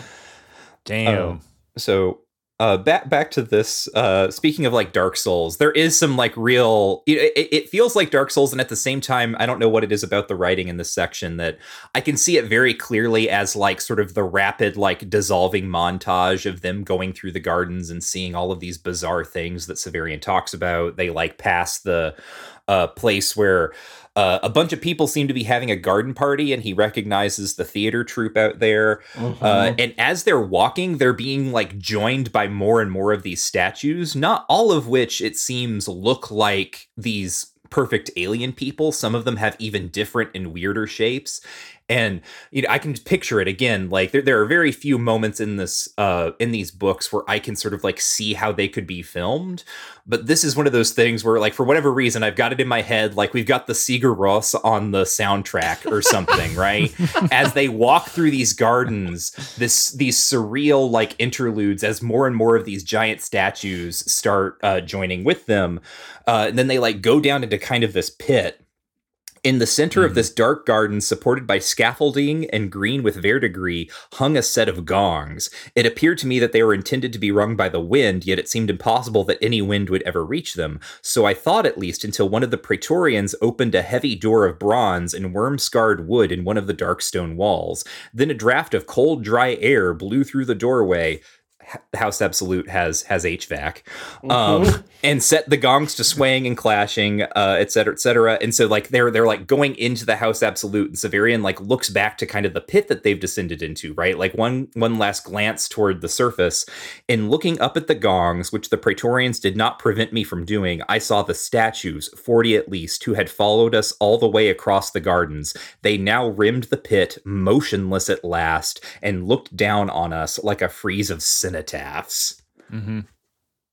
A24 presents the Book of the New Sun. Yes. Yes. Right. I watch it. You know. Yeah, me too. I'm not too good for But it. not right now, I won't. No, yeah, no. Or I won't talk about watching it. Before we go further, because I think we're about to talk about the prison, presumably. Yeah. Can I read the bit from the arrest? And I know we're just reading the book here, because I do think, again, Severian talks about this agency stuff. Do I have freedom is the next section of this book, right?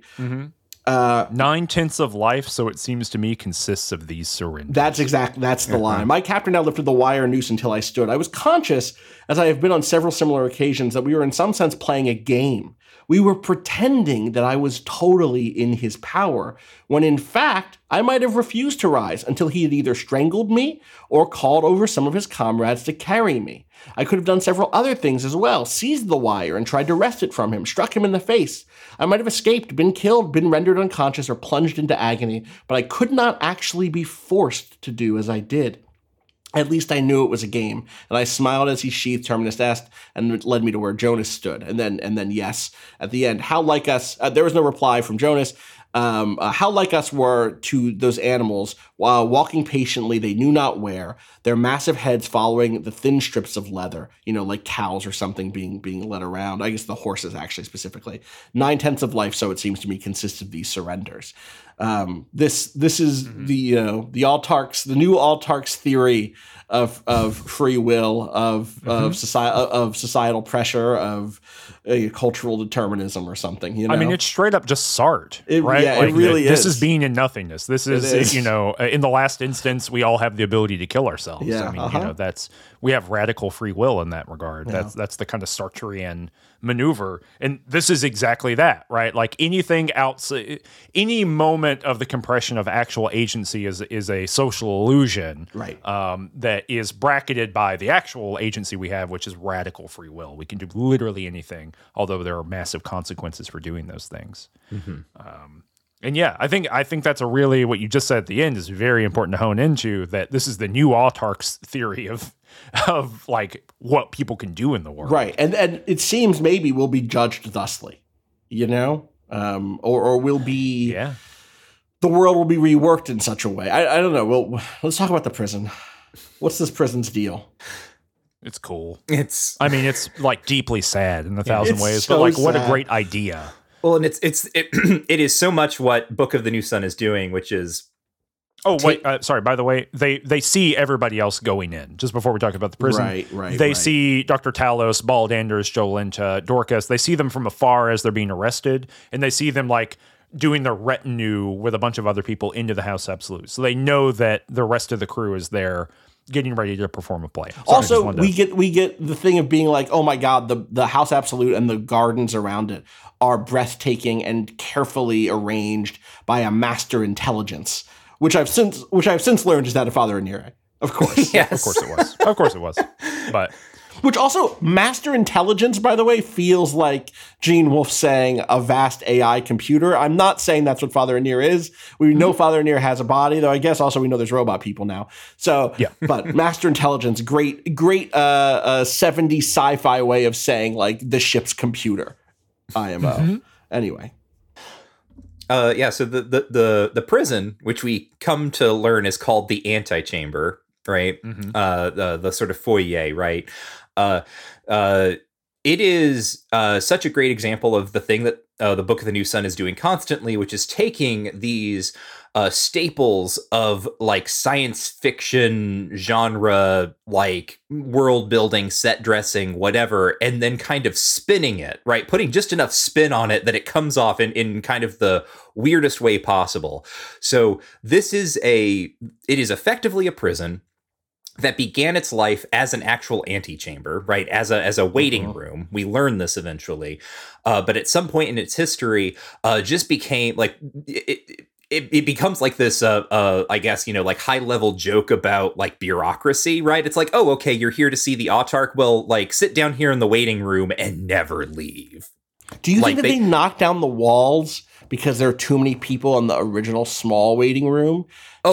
And then they're like, all right, we got to knock down a wall. And eventually the whole building became the waiting room. Absolutely. But the autarch traditionally just hung out in another room in this office complex. And people would be let in and the autarch would be like, all right, what'd you do? Well, we also learn that this isn't even the autarch's wing anymore. Right. I mean, maybe the whole Absolute is, but this is Father Anire's wing specifically. Right. So this like predates the...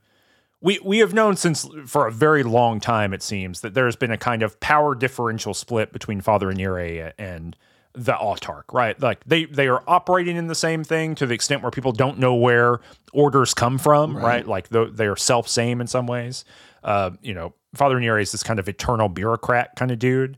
But also this is his wing. The house, part of the House Absolute, the place where the autarch used to hang out the most, the antechamber to his like room, he's not even there anymore.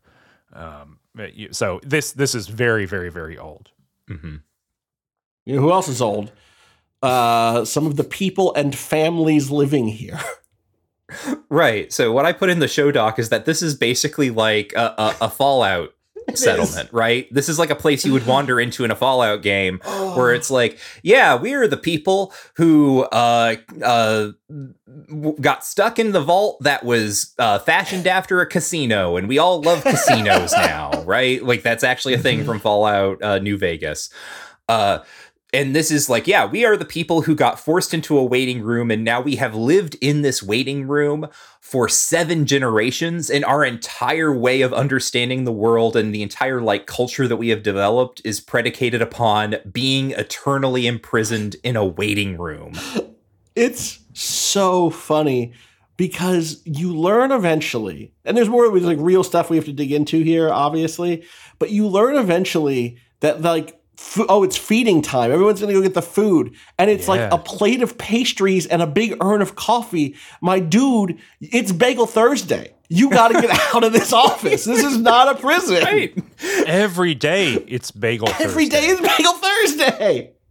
Yeah, it's someone's birthday every. You know what I mean? It's like go hang out in the kitchen and have cake in the break room because it's someone's birthday. It is. This is the saddest thing in all of these books. Funny. Like really and truly, it's sad. You're right. It's sad. I'm sorry that I'm laughing at these poor people. No, it's fun. It is funny. Like it's Gene Wolfe doing both things, right? It is so dark that it is extreme. It's Thomas Ligotti level, antipathy to the human. Oh yeah, and also like it just does so much work to be like. Because, they're not just seventh generation prisoners, as you said, because while they're explaining, it's a family who's explaining their whole position to Jonas, and it really freaks Jonas out bad for reasons that become very clear. Mm-hmm. But, they say that they're a seventh generation prisoner family. And then in the conversation, they reveal that they're like, great-great-great-grandmother was also a seventh generation prison family. So like they don't even understand what numbers are or like what the generation means, right? They've been there so long that their frame of reference for the world is wholly destroyed. And they talk about leaving, because Jonas is like, well, do you want to get out? And they're like, yeah, for a little while. And I would come back home, this is where I live. There's the minor version of that when it is Bagel Thursday, when it's feeding time and it's pastries time. They leave. They open the doors to the place and everyone gets fed or goes and gets their pastries, their Danishes and whatnot out in the little, like the lobby, the like entryway. And it's such a great little illustration of what Gene is trying to do here with the freedom and the you're actually being chained by social pressure, not by an actual restriction of your free will. But because they leave, they break the threshold. The threshold is not a barrier. It is not real in that way. It's not iron bars. Right. It's a door. Which is also like just a straight wooden door. And I say Gene is doing this, but Severian is also doing this because Severian has a very particular vision of what a prison is.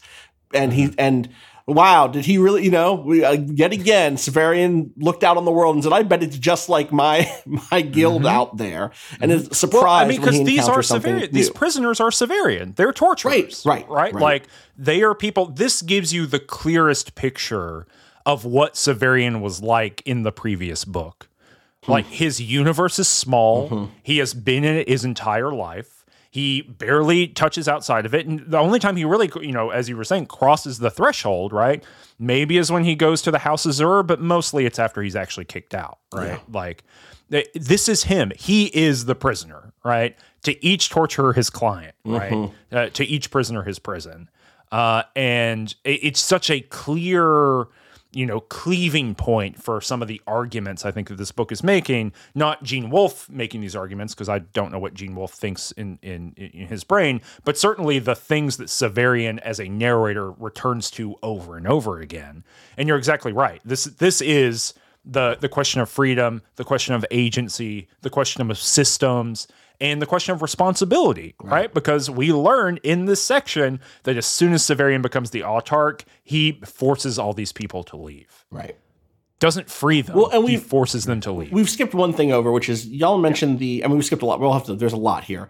Yeah, you mentioned. It's like half the reading. Yeah, you mentioned the older couple who becomes the kind of de facto organizers and leaders of this place to some degree. They tell people where to sleep. They Lomer. Yep. And Michael, do you have it in front of you by any chance? I do not. Nicorette. Yeah, Nicorette. Oh, that's right, Nicorette. yeah, of course, Nicorette. And first 90s of all, kids remember Nicorette gum. Nicorette gum, yeah, of course.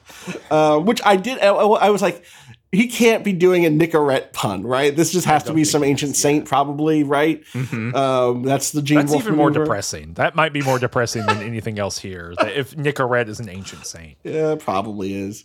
Nicorette is here. Okay, Lomer is here because He got Yep. caught. Saint Nicorette of the 5th century was a woman of Nicomedia who became a saint as a disciple of Saint John. There we go. There we go. She left her. This is just Wikipedia. She left her home. She left her home to study theology and practice devotion and care for the poor in Constantinople. She worked as a physician and a healer. She followed Saint John Chrysostom into exile. So Into exile, huh? yep, there you go. Well, so Lomer is here. Is there a Saint Lomer also? That's a bad let me look it up. saint name. Saint Lomer, probably. Yep, Lomer, Yep. saint. Yeah. What was his crime? Because I can tell you what it was in the book. Yeah. Doesn't know. Looks like he is a prophet. Did some prophecy. Founded a monastery. Sure. Seemed easier to become a saint back then. I don't know. In the early 20th century, an event in the life of Saint Lomer, an incident involving the theft of the saint's favorite cow, was published in the Book of Saints and Friendly Beasts. Great. A collection of brief hagiographical tales for children. Oh, apparently he was so that? holy that savage wild beasts obeyed when he commanded.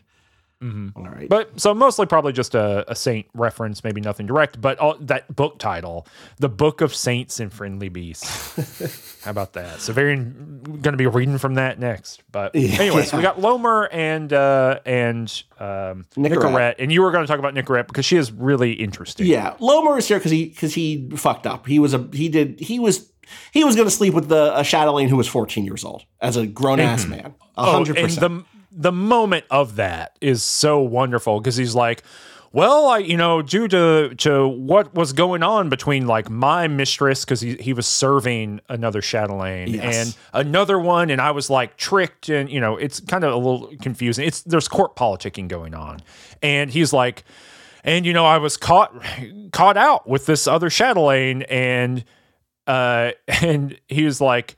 He basically says she was 14, and so I was thrown here in order to be like judged by someone, and no one ever did it because that's the way this prison works. And Nicorette, and it's the best moment of characterization for her. She goes, "You were 28." Yeah, she is very attentive to the crime, and he doesn't say shit about it. That's kind of the end of Lomer. Lomer doesn't get to speak after this. Yeah, basically he's not. like in scenes, but he is not a primary interlocutor at that point. Nicorette is a volunteer. She says, someone must make amends for the evil of Earth, or the new sun will never come, and someone must call attention to this place and the others like it. I am of an armiger family that may yet remember me, and so the guards must be careful of me and of all the others while I remain here. Do you mean that you can leave and will not? No, she said and shook her head. Her hair was white, but she wore it flowing about her shoulders as young women do. I will leave, but only on my own terms, which is that all of those who have been here so long, they have forgotten their crimes, be set free as well. And then, of course, hearing that sends Severian into a trance thinking about the death of Thecla. So, Right. What do we make of Nicorette and her position? Saintly. Saintly. Yeah. I mean, that's maybe this the most directly saintly kind of person we've seen in these books so far. Yeah, decades in this prison. Yeah, you'd be hard pressed to like be able to point at anyone we've met up until now who is just like out there trying to do good. And is leveraging her status as an armiger. And we've already seen something like this. If you make the comparison back to the Torturer's Tower, this is also true of certain clients, right, who were either armigers or were highly placed in the House Absolute, where they had to be treated with a degree of care, an extra degree of care, because what if they got freed? There was always a chance that they got freed. And so that's why Severian goes and gets is instructed to get the books for Thecla, right? Exactly. Is that she might get to leave, and you don't want to be in her disfavor, right? And so here, Nicorette is using that theoretically to evoke change. Is it working? No. Though, I guess in the end, Severian lets him out. So it does work. It works. It works. Trust the process. Yeah, right. Well, and it's also the they here is really interesting. So Severian takes the they to be, that have forgotten their crimes. And Severian takes it to be like your own crimes. Like when will Severian, forget, allowing Thecla to die, right? However we decided that occurs, right? But they could also be the autocracy, right? Like no one knows why any of these fucking people are down here. And in fact, most of them have not committed a crime, or at least a big chunk of them haven't, right? Like they have inherited, in much the same way that chattel slavery works, or in much the same way that prisons worldwide still actually work. You can be born into imprisonment in lots of places in the world right now. Explicitly, none of them have committed crimes, right? Because none of them have been judged. They're waiting to be judged. Right. They've been accused of crimes. Correct. That's all it takes to go to the prison, which, again, real. This is real. Yeah. Yeah. It's a pretty, it's the kind of Wolfian wink, right? Where, like, on one level, this is so absurd. They are sitting in a giant room with a drop ceiling, and they are fed honey sweetened coffee and bagels and pastries every day, twice a day, because this was meant to be a place that you were in for 2 hours. This was not meant to, it was a waiting room. Right. And yet it has become the most eternally tormenting place, and maybe hell, right? Like, in terms of, like, what is the worst thing that could be happening to someone? Well, being born in the worm pit seems pretty bad. To be tortured, by the way, by the middle class for fun. Yeah. Yeah. Yep. You want to explain what that means? As you did in the intro already, right? No, Michael, you can. You want to do it? I mean, so it turns out that Thecla and her cohort, one of their little amusements as they, while their days here at the House Absolute, one of their amusements is at night, they don masks and they go into the antechamber with electrified whips and just beat these people.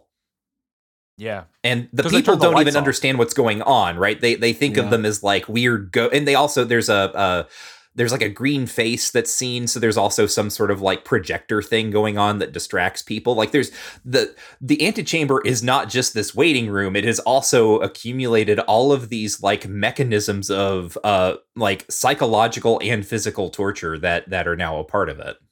Mm-hmm. And I really got the sense that Nicorette decided to do this. Decided to kind of become, a sacrifice essentially for justice. I get the sense that she did that because she had been involved in that before. Mm-hmm. And the reason is that Lomer, when they are leaving, the last thing that Severian hears Lomer say to her in that first conversation is, "Do you think they'll come tonight?" And so they're aware of like the reality of it. Mm-hmm. And it seems like the only connection or knowledge that the kind of aristocracy has to this room even exists at this point is because they go here to have their like pleasures. And so it is kind of interesting to think of her as someone who was involved in that process and had an ethical moment, right? This moment of individual free will, of looking at injustice and then sacrificing her life essentially to, as you said, Austin, trust the process. That's a potential thing. Notably, Thecla did not do that. Mm-hmm. Right. Yeah, because Severian gets those memories of her like waiting with all of her friends to come out and start in on the torturing. You say that the people in the prison are Severian, but also this is another thing that establishes a kind of parallel between Thecla and Severian, right? They were both torturers. To put it a different way, society has created multiple places, vantage points, right, where torture can happen, and Severian and Thecla inhabited those vantage points. Yeah. Right. Yeah. And another great parallel to it, just to finish the thought that you were saying a minute ago too, right? That it's not just even that they're explicitly torturers, is that this is such a way of life for Thecla that she might not have even recognized it as anything other than entertainment, right? It's an arcade to them. Right. Yes. Right. So basically what happens here, Severian style, like pure plot, they have this conversation. He realizes what's going on, that they're all imprisoned. He learns about what the prison is and all this kind of stuff. He has Thecla's memories, or Thecla takes over his body entirely. We'll talk about that in just a minute. Let's talk about the escape as one thing, but then he remembers basically where the fire escape is and hits a secret panel and just leaves. And that's how they escape. It also might be where the elevators are, because the way it's described is that there are doors that seem to produce people more often than not. And that's an elevator. The thing you're talking about is an elevator door. Right. But before we have to talk about the family and the little girl, right? That's the other. Oh no, I thought we were just about to detour in like 40 full minutes of Jonas talk. But I mean, this is the same thing though, right? Because that family is Jonas, right? That family is what fucks up Jonas. Jonas, when they come into the prison, the thing that we only kind of said briefly is people fall upon them to be like, what's it like outside? Who's the autarch? What's for dinner out there? Like, what are people eating out there? What's music like out there? And Severian manages to get safely pulled away by this older couple. Jonas gets taken by this family. And we get that when he reunites with Severian, he's like, hey, yeah, I asked them for the name of the first prisoner, the most remote from where they counted their descent. It was Kim Lee-soon. Have you heard that name or anything like it? What if it was 3 words? Kim Lee-soon. And Severian's like, no. Severian says, no, most people just have like one name. Like Jonas or Hedor. Severian. Severian, normal names. Yeah, one name. And if there's too many, they might get like a family name, but that's not common, right? He says. And Jonas is like, but Kim Lee-soon was definitely a common name when I was a kid. That's the kind of name that was always common. In fact, have you heard of my ship, the Fortunate Cloud?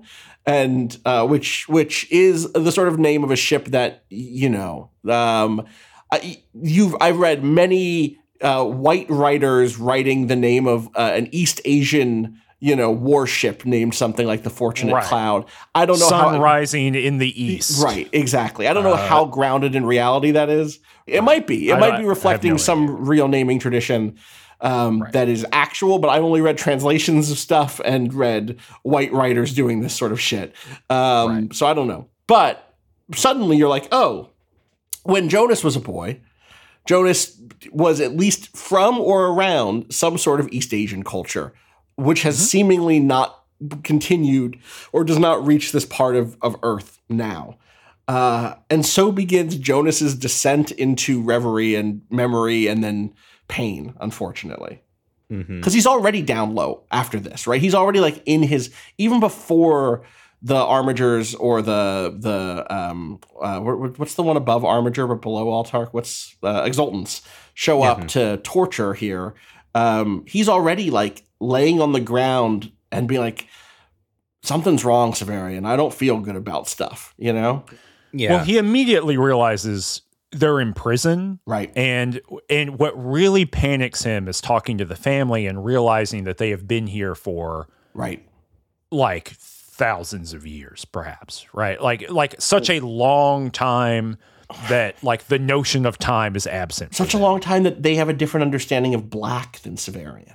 Because at one point, the little girl is like, oh, you wear the same clothes that someone at a funeral wears. And he's like, oh, no one at a funeral would wear what I wear because it would be insulting the dead, because it would be suggesting that they'd been tortured by the guild or executed by someone like me. And that's what black means. And for her and her family, who've passed down stories and traditions of a time that has been erased, black is just what you wear to funerals.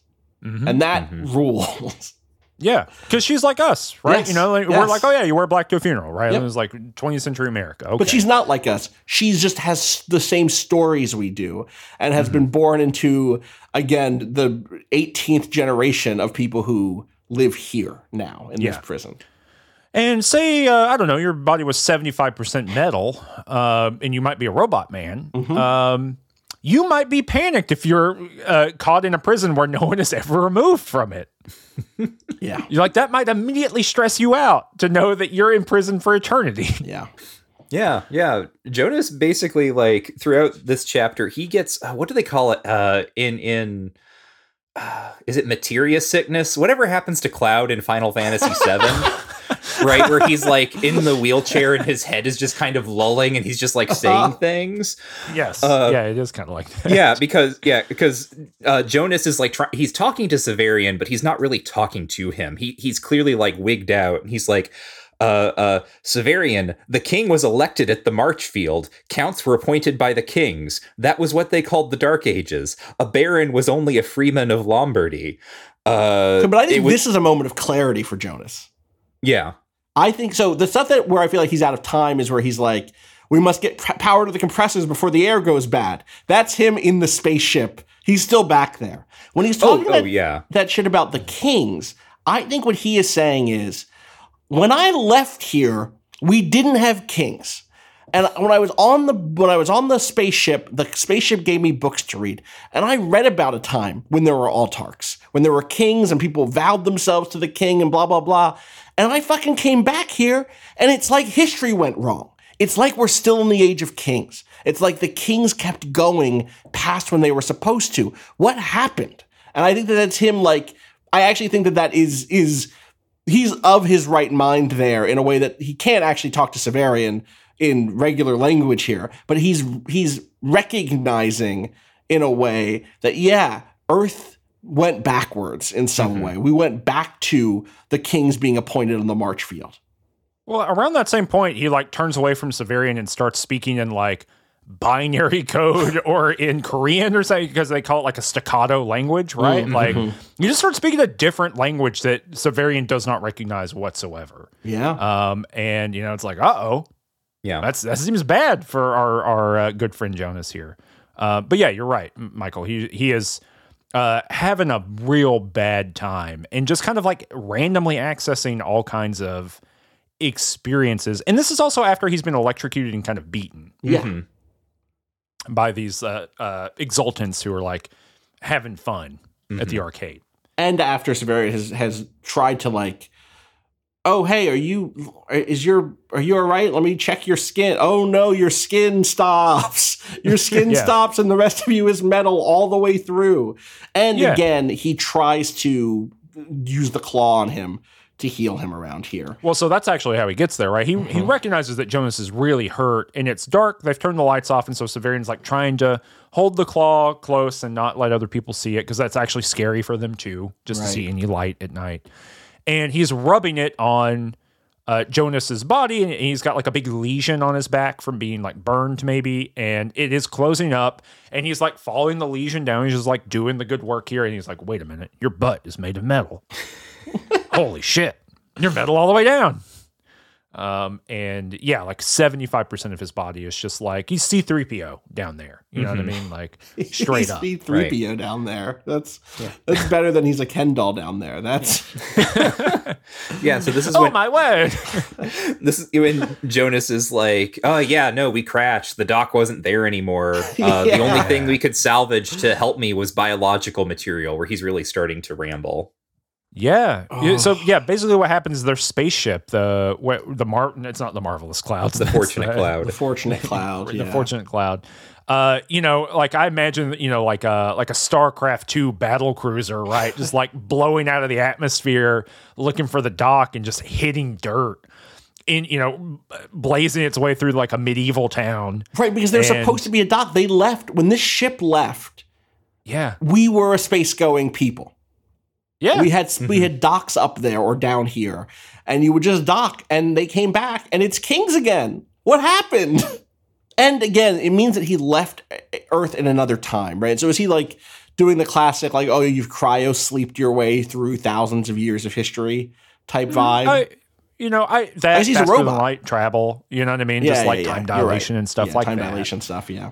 I am going to mark this out right now, right here, and say that Earth of the New Sun gives us a pat and clear answer for this that I find so disappointing that it actively makes the rest of the books worse. Again, we're going to be reading that book, but I truly dislike it, like at a deep personal level. And so I know that I'm saying that to say that people have an explanation for this, and there's a canonical one to it. And it is one that I actively reject, and so I am not elaborating it here. We assert the dubiousness of its canonicity. Yes. Homestuck taught us well. Wow. Okay. Love this. Have not read it. but- very, very excited to have this experience, even though you're telling me it's a bad one. But yeah, so we'll run into like some actual discussion of this later on in these books. But I think they diminish what is really open here. Like, we don't know, right? Is he kind of just like a Charlton Heston? You know what I mean? Like, Right. No, 100%. That's what I think he is. I think he's a Charlton Heston, the character, not the person. I think he's a whatever Charlton Heston's Planet of the Apes guy is. You're gonna pry this Mary chip from my cold dead hands. Right. Exactly.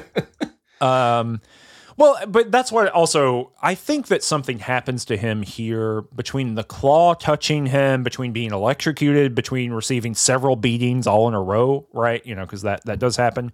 Something happens here, I think, that, I don't know, unlocks something that's going on, because he is, there's something going on here where they crashed in the ship. He tells us, they crashed in the ship. There wasn't enough parts to repair him as like a robot guy. And so he needed to get biological material. And I think that part of him, the biological part, this human part, Right. and he says that they just got the biological material from some guy they killed when they crashed into him. I mean, they're laying waste to people on the ground on accident.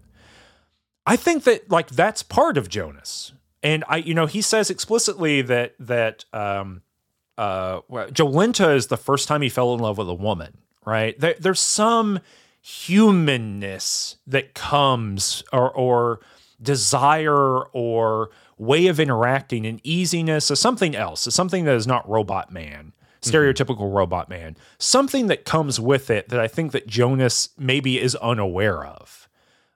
Or is, that these two pieces of him are kind of separated from one another and they collapse into each other in this 3 chapters or so that we get.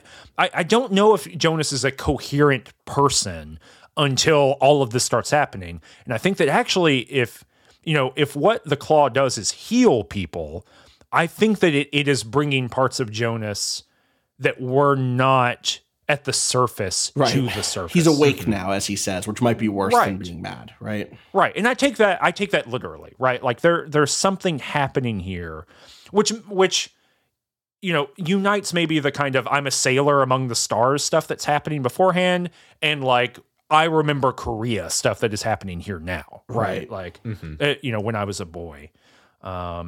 So I don't know. It's deeply ambiguous. I don't have answers here. I'm not, and listener and fellow reader, do not take what I'm saying here to be like a definitive read on the thing. I truly don't know, but I do think it's more than Jonas didn't just tell us about these things before, right? Yeah, and he's doing more than wearing the skin of one of the other people who died in the crash. He's perhaps wearing the brain or some member. Again, this is the joy of this reading is that we then get this double hit of the Thekla Alzabo that Jonas thinks he's dodged, but actually had already consumed his Alzabo when he became the person he is currently. Right. The second fun thing to think of is, what if all of the sailor sayings that he has are not from the human parts, the biological parts, but were programmed into his robot body, and everyone on the sailor ship on the ship hated them, and he was just like the annoying robot who always said these weird sayings that had gotten programmed into him. He was truly the C-3PO of the crew. He was, or like what's the guy from Fallout New Vegas? What's the robot who helps you? Yes Man. He's a yes man. Yeah, exactly. He has that sort of cheery, vibe. Yeah. Yeah, and he's a little bit of like Hitchhiker's Guide robot too, right? Yep. Which is like in the mix here. But yeah, so he's having all of these kind of bad times, and at the same time that this is happening, Severian is going to sleep and dreaming dreams as Thekla, and according to the little girl who's like following them around and talking to them all the time, Thekla is showing up. Yeah. Mm-hmm. Yeah. Don't like it. Who doesn't like it? I don't like it. Is it scary? It's scary. Trying to find the exact well, he does way say he she's writes like a about ghost in his head, right? Yeah. I mean, I think it opens up and we'll have more to say about this later. I'm sure that there are people who are like banging on the desk being like, why are you not playing this out to its complete conceptual end, right? Because there are some really fascinating ways of engaging with this around what does it mean to have multiple people inside of you? What does it mean to be a woman part of the time and Right. a 17-year-old boy the rest of the time, right? Like, I think there are interesting ideas and ways of running with that. One, the book will do some of that, so we'll have to talk about it when we get there. And it's probably better to save it for the moments where it shows up. The other side, Gene Wolfe is not as complicated about this as you might want him to be, right? This for him, I think, is very much almost a theological exercise, right? Mm-hmm. Like, what does it mean to have the thing that you worship inside of you? Yeah. What does it mean to have your desires inside of you to carry it with you as a kind of figure? This is very much like the way that some medieval saints talked about other medieval saints, right? Like as being inside of them, as speaking to them, as engaging them bodily and conceptually, like Teresa of Avila talked about this kind of thing quite often in her relationship with God and things like that. And so Gene Wolfe is pulling on an interesting thing around embodiedness, gender, what are the implications of it here? But it is a different trajectory, I would say, than the one that we are probably most familiar with today. And so it's not going to go in the most interesting places it could, right? Right. I think you still do some of these readings, and I think that we will do that as we go forward. This is part of why I said in the first episode of this, hey, let's think about gender as we move forward, because it's here. But I think you're right that the stuff that I've read, we don't get if you listener thought of this concept, what if the 17-year-old boy joined his mind with the tall woman he was in love with and also maybe killed or helped kill or let kill herself and didn't save to the degree that he was guilty about it for years that followed? You might write a different story than what Gene Wolfe would write. Yeah. Which is really caught up in religious iconography and a mode of storytelling that is medieval in nature, medieval Catholic in nature. Mm-hmm. Yeah, and sort of the counterpoint to this is everything that's going on with Jonas, and in particular, his adoration of Jolenta. Because we talked about Jonas quite a bit. I actually think we didn't mention, maybe we did it once in the previous episode, where that was the first time where Jonas turns to Severian and is like, by the way, that Jolenta woman, I'm in love with her forever. Yeah. Just very matter-of-factly.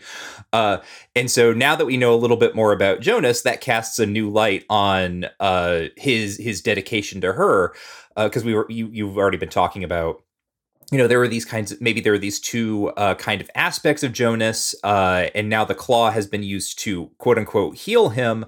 But what parts is it healing, or does healing here suggest a pulling together, a conciliation, let us say, of two distinct modes of being, of the machine and of the human? What's going on there, and then what does it mean that Jonas, this particular character who embodies both of these things, has been in some way at least awakened or provoked, right, on his little leg of this journey by Jolenta, who by all accounts is and appears human, but we can tell is like a modified human in some way. She's got some sort of artifice about her, some kind of glamour. She herself is divided. Like, she is not all that she appears to be. Who is in this damn book? Ain't no one I just want a regular guy. I thought Jonas is my regular guy. Turns out he's a robot. I just need a regular, just a person. You know what I mean? Trying to get through the day, pay their taxes, trying to find where's the near hamburger. I want a hamburger. You know what I mean? I want a hamburger guy. We do get that guy. His name's Odilo. Yeah. Oh, you're right. He's just some dude. He is just some dude. That guy's good. He's the guy with the keychain. You know what I mean? Yeah. We all know that guy. Just a dude with a bunch of keys. Who can help you out? Every friend group has one of these. Yeah, every friend group's got a guy with a bunch of keys that knows where the closet is. Mm-hmm. That's true. But yeah, so using Thekla memory and in the middle here, there is a big slime monster that comes around and maybe stuns Jonas, while he's sitting against the wall. Unclear about what's actually happening there. It's really just like a one-off scary thing, which I also like. But anyway, finds the door. They leave. You skip. Are you purposefully doing this thing that you're doing, where you're skipping a whole chapter, or are you? What are we skipping? What happened? Jonas is sick, and Severian has the cure, and the cure is a little story. I gotta read from you from the book, from the little brown book. You're right. He does read from the book. Maybe I'm purposely skipping it because I find it to be a huge waste of time. Do you not love the tale of the student and his son? I do. Okay. Can I make a prediction? Can I make a prediction about what you feel? Which is that this is such a. Maybe I'm wrong about this about you, but I suspect that this is the counterexample to the thing that we say all the time, which is stop trying to solve the book, because it's so pun-laden and so caught up in particular historical and mythological references that it suggests that it's a big pun waiting to be solved. And if you solve it, you get extra, you get the frisson of knowing where the references are from, that it serves as a sort of counter to our general mode of reading. That does not exhaust why. Do you also just think it's boring? I think it's boring. Yeah. I think it's extremely boring, and honestly, cards on the table. It is Gene Wolfe, as Michael, as you alluded to at the beginning of the episode, he's having too much fun. It's so fucking boring, because it is like, what if we could collapse all of the stories we wanted to into one thing? It reads like bad Ray Bradbury. That's actually my feeling about it. It reads like what Ray Bradbury does and what Gene Wolfe does all the time, but like the most tossed off version. So that is the first, the kind of primary reason I don't like it. And that it is designed to be solved, and it is designed to play Where's Waldo with the references. Yeah. And I don't find that particularly interesting. And look, that has to do with me and my historical position almost entirely, and I'm sure that like my temperament as well. But Neil Gaiman, crashed this boat into the iceberg that is popular culture, right? Like, this is Neil Gaiman's entire career in one thing, and I've read all those books. And so when unfortunately, I go back to read Gene Wolfe, and I'm like, all right, well, here's where Neil Gaiman took it all from, right? Like this clever melange making of reference to myth and mystery and all this kind of stuff. So that is the first one. The second one is that this story is a synecdoche for the Book of the New Sun itself. And we can't really, we cannot actually talk about it extensively at this point. So I'm not actually trying to skip it, but let me who's not finished. Let me give you the short version of it for people who are listening but not reading. Yeah, please. Which is there's a town where there's a bunch of people. And there's kind of three categories of people, even though I guess there's four categories of people, though what they talk about really is there's only two. There are the old powerful wizards. There are the people who can't become wizards, and so they leave and go become exiles. There's the young men, and then there's the women who get sacrificed every year. And where do they get sacrificed to? They get sacrificed to an ogre, a strange ogre. They get put on a ship and shipped out to the ogre. Our hero, a young man who is a student who isn't quite yet the magician that can stay in the city, gets an extension on his senior thesis. And his senior thesis is, his advisor tells him, just go make a guy. You know how you can just make a guy with your magic? Go make a guy. If you make a guy, then you pass and you can stick around in the town and be one of our mages who wear the cool, it's like a many-colored robe or something like that. Is that am I misremembering? Some sort of Technicolor dream coat? Some sort of Technicolor dream coat. Yeah, the references come fast and furious, truly. And so he makes a guy, and he makes a guy who he doesn't even. He's like making him, and like before he knows it, the guy is in the room with him. His makes it out of his dreams. Makes it out of his dreams. Yeah, 100%. This is of course a Borges story, also Circular Ruins, and he sends this boy gets it in his head. He's like, "What's up with all these? Why do all the hot ladies in our town have to get on a boat every year?" And his student says, "Oh well, this town has a law and a curse. The law is, you got to become one of the many-colored dreamcoat wizards, or you got to go out into the friendless world. And also, by the way, the curse is that all the women get eaten by the ogre." And the dream son says, that doesn't sound good. I'm going to go save those corn maidens. They're called corn maidens, you see, because they wear green and they have blonde hair. And also corn is, so he goes, I'm going to go save the corn maidens. And so he goes out, this dream flesh boy, and goes out to explore with a bunch of people. We're getting Theseus here, right? It's a Theseus pun. And he gets on the boat, and he goes and he meets the daughter of Night and of the ogre, and is like, tell me about what's your deal? And she's like, okay, here are the ways that you can kill my dad, who, by the way, did we get his actual name? Is his actual name? We don't actually get the name, right? This pun is not in the actual text. It's just a metatextual pun.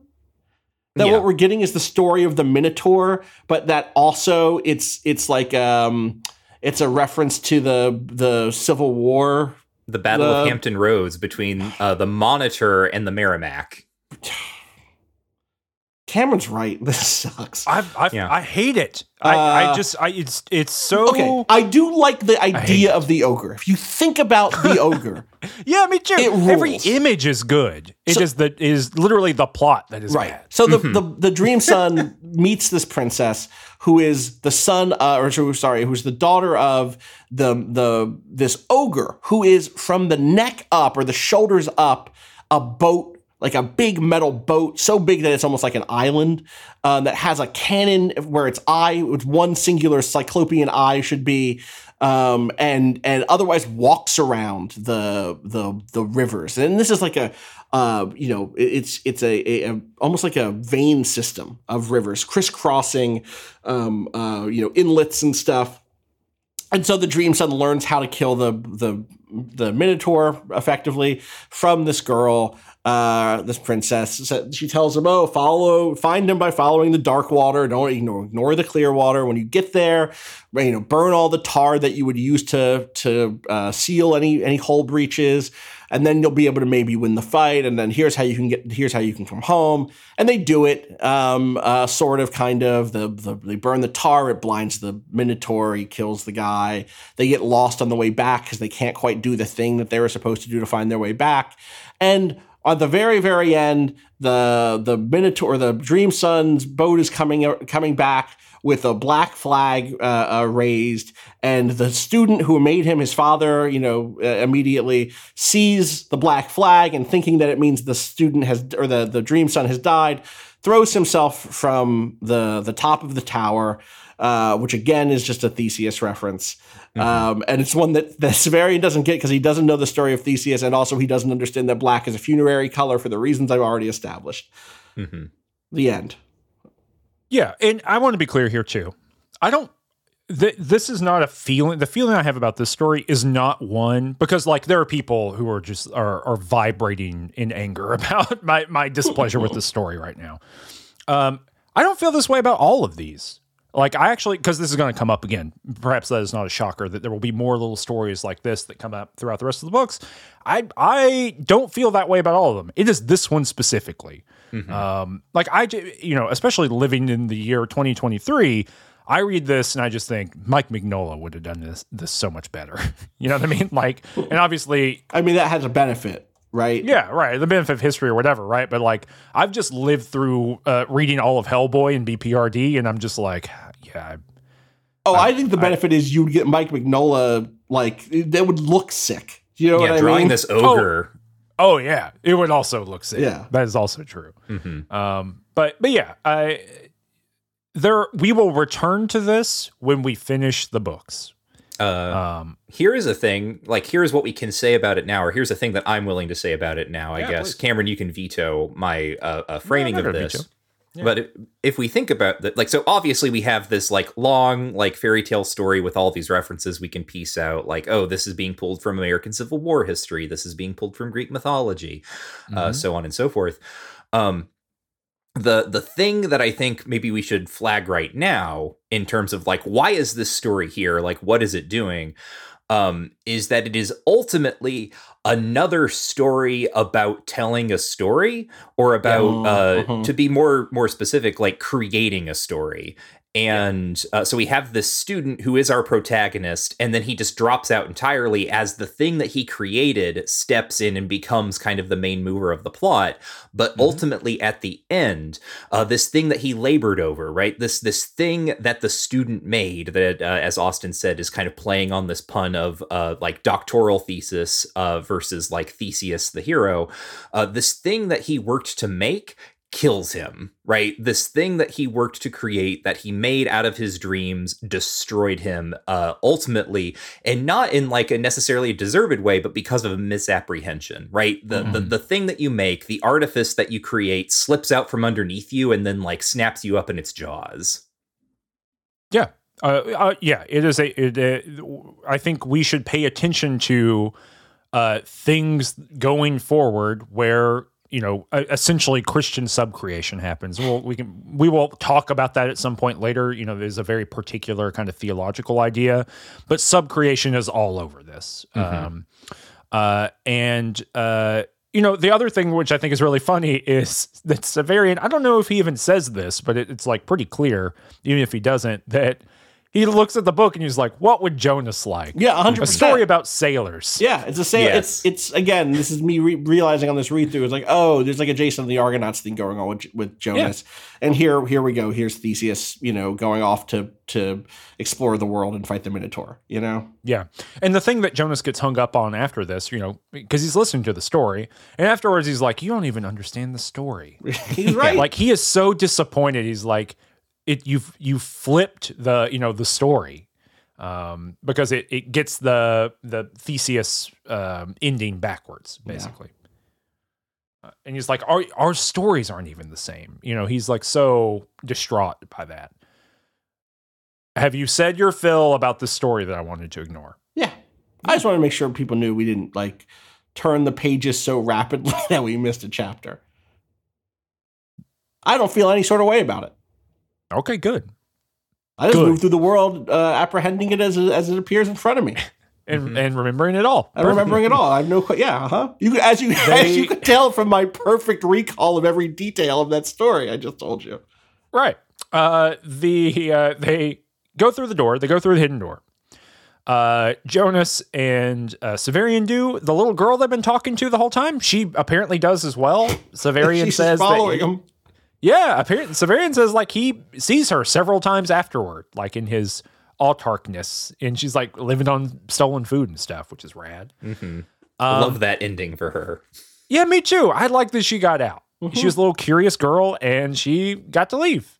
Now she hasn't had a lifetime of being like, you know, enculturated to believe that you can't leave.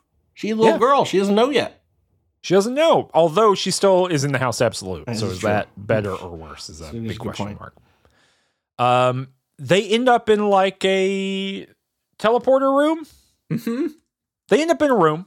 Oh yeah. And Jonas immediately recognizes like what's up.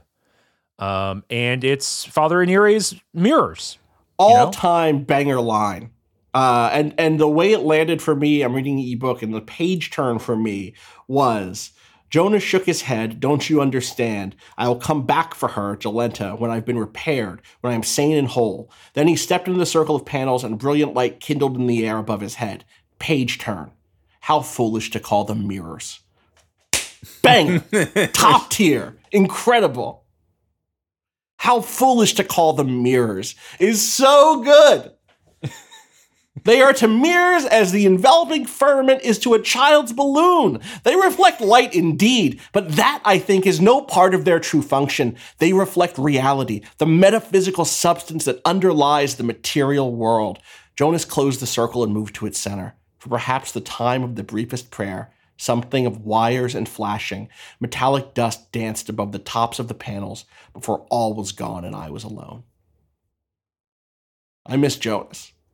There you go. Immediately you're missing Jonas. I miss Jonas. Well, it's such an incredible way for this character to bow out. Like we rules. were imprisoned. We got out of prison. The dude was immediately like, aha, teleportation technology. Later. Well, there's also like this really great double whammy of like the last two pages, 322 and 323 for me. But Severian is immediately like, oh, he's a robot man. So funny. Oh, of course he's a robot. And Jonas immediately teleports away. But yeah, there's that. And then there's also The bit where Severian's like, oh, that's why you're able to be my friend, even though I'm a torturer. You're just a robot. You don't understand that I suck as a torturer. And Jonas is like, you're not that worse. You're not that much worse than everybody else around here, okay? You know, I've been around of a bunch of humans. I had to be a human. Trust me. You're not that bad. He did not appear because he's saying, hey, I gotta go find Terminus S. Because like my letter of introduction to Thrax. Sword. He needs a sword, but he also needs his letter. Like that, he's like, this is the most forward thinking this kid has ever been, right? He's like, oh shit, if I don't have that letter, I'm like really screwed. Says this is Jonas. He did not appear to have heard. I know where we are, he said, and raised one arm stiffly to point towards something I had taken to be a folding screen. I was delighted to hear his voice, and largely in the hope that he would speak again, I asked, where are we then? On Earth, he answered, and strode across the room to the folded panels. Their backs were set with clustered diamonds, as I now saw, and enameled with such twisted signs as had been seen on the door. Yet these signs were no stranger than the actions of my friend Jonas when he threw the panels open. The rigidity I'd remarked in him only a moment before was gone, yet he had not returned to his old self. So there's like really something waking up in Jonas, in this very specific moment. But yeah, what do you make of... Because people read this in radically different ways. But I know where we are. Where are we then? On Earth. What do y'all make of that? What I'd said before is probably where I'm at, right? Which is that, like, he'd been confused after being hurt and then resurrected, or being healed, rather, by the claw. But yeah, I guess maybe you could read it. You could read it in other ways, that he didn't know.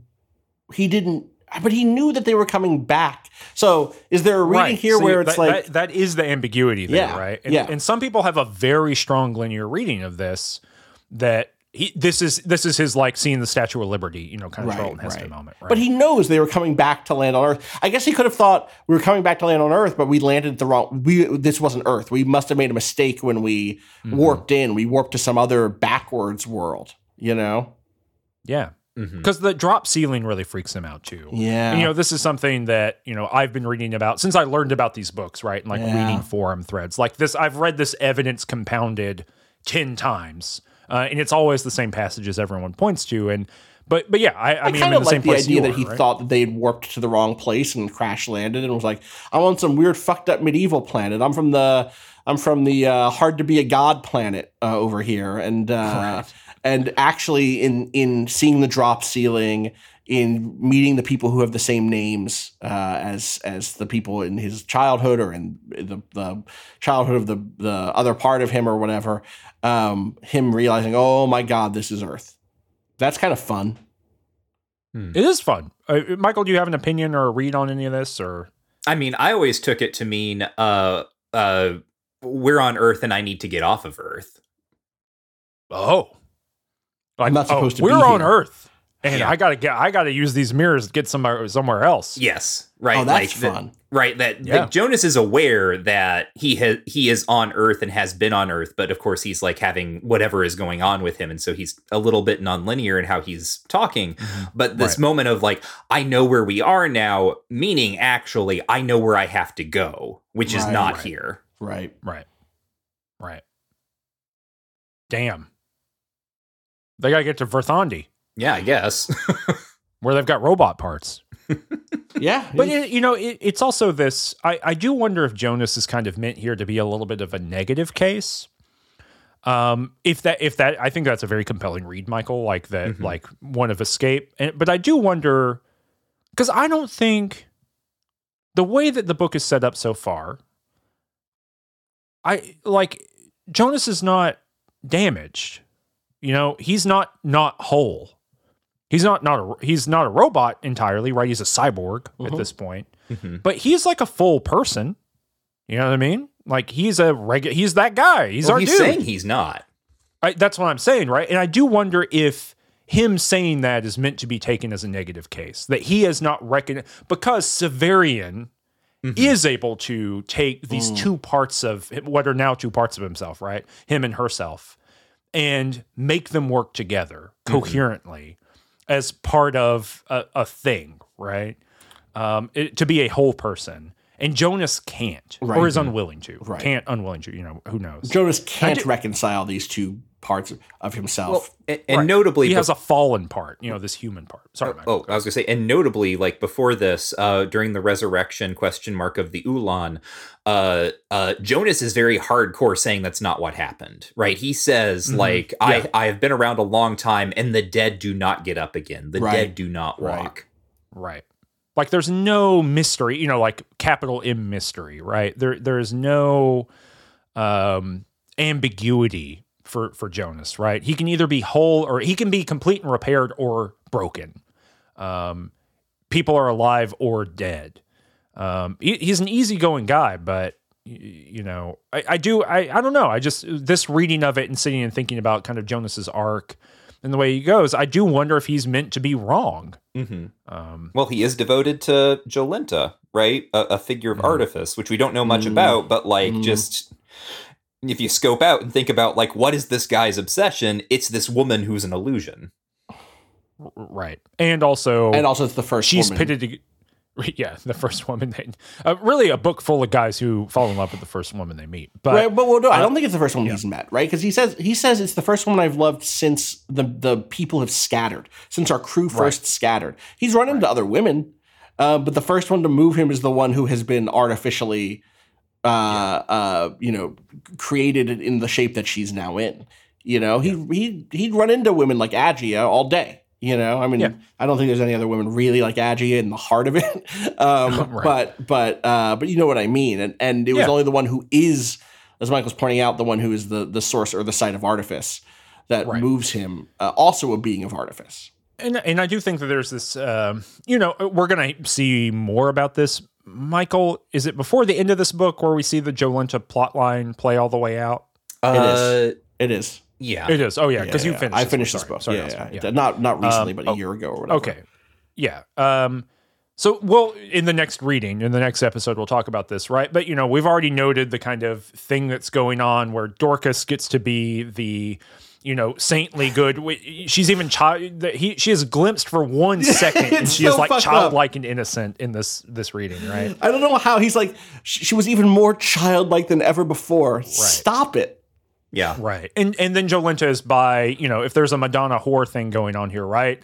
Jolenta's the negative case, right? Enhanced, beautiful, but less going on there. And the Madonna whore mechanism, right, is very much tied into Catholic theology. In fact, it originates partially from there, at least in the tradition that we receive it. There's this little book called the Bible. And there's this little...